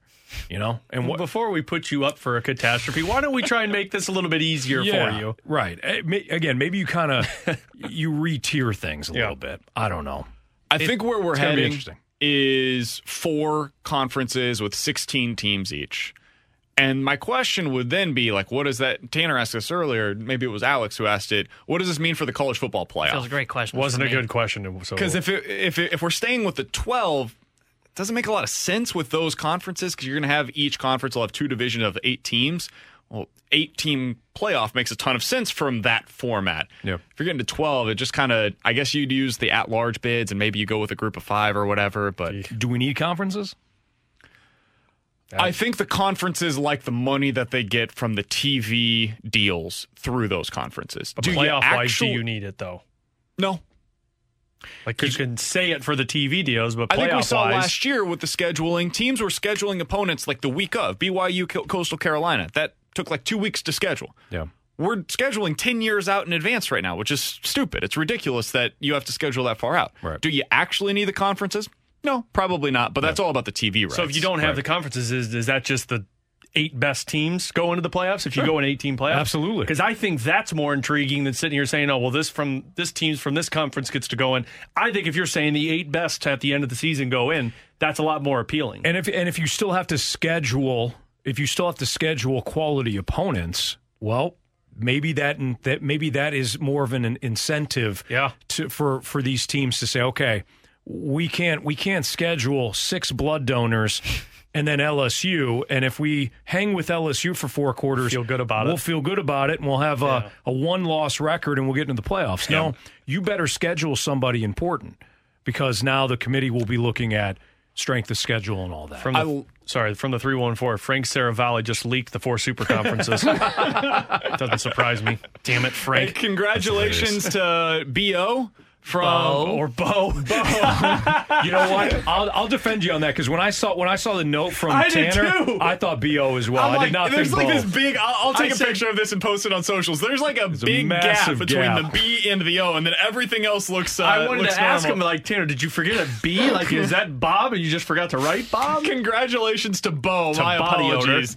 From Pacific, he was the winner of the Black Crows pair of tickets. We'll have another pair of those tickets for you tomorrow. I believe that the Fastlane will have some for you later on this afternoon as well. Stoltz, what else is coming up today on the Fastlane? By the way, I just saw this from the 636, and this is a good question. I think this is the big thing on the pushback of no conferences. 636 asked, if they have no conferences, doesn't that kill the rivalries? Not necessarily, because if you schedule those. You can schedule those. So maybe Michigan wants to avoid Ohio State, but you know, from a traditional rivalry standpoint, no, I don't think. And you still have hatred for teams. I mean, I'm thinking of the Blues when the Detroit Red Wings initially went to the Eastern Conference. Like, you still looked forward to those 2 games against it because you hated playing against them. You know, the Cubs are always the Cardinals' natural rivals, but how many times has like the Reds popped up? All of a sudden, we start hating the Reds. There's a little competitive bit more. rivalries and historical rivalries, so and they're 2 different things. I think you can kind of have both, but it would be a mess initially. I'd be interested to see if they can do it. Again, the problem is, and I hate that this is the case, but it's all about the TV deals.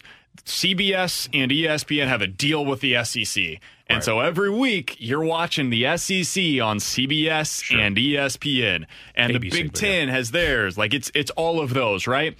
And that's where the problems would come in. But that's super boring, and I hate that that's the case. Yeah, Stelter, we're looking forward to the Fastlane. What do you guys have coming up? Jeremy Rutherford's going to join me today because Beatsy's on the game tonight, and Jamie Rivers had to have the day off as well. Both guys will be back tomorrow, but with Jeremy in, we'll talk. Did he bring all the trade breakdowns? I'm sure he'll be breaking all some over news. That. Absolutely. Cardinals, obviously. We'll stick mostly Cardinals and Blues today. Looking forward to that. That's coming up from 2 to 6. We'll be back tomorrow at 11 on 101 ESPN. I really like Edmund going into Bader. Give him a blow.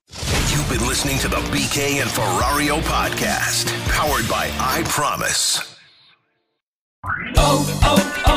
O'Reilly. Count on the professional parts people at O'Reilly Auto Parts to recommend the best products for your vehicle and budget. Get maximum cooling system performance for 10 years or 300,000 miles with Peak Long Life Universal Pre-Mixed Antifreeze and Coolant. Now just $3.99 after mail-in rebate. Limits apply. Stop by O'Reilly Auto Parts today or visit O'ReillyAuto.com.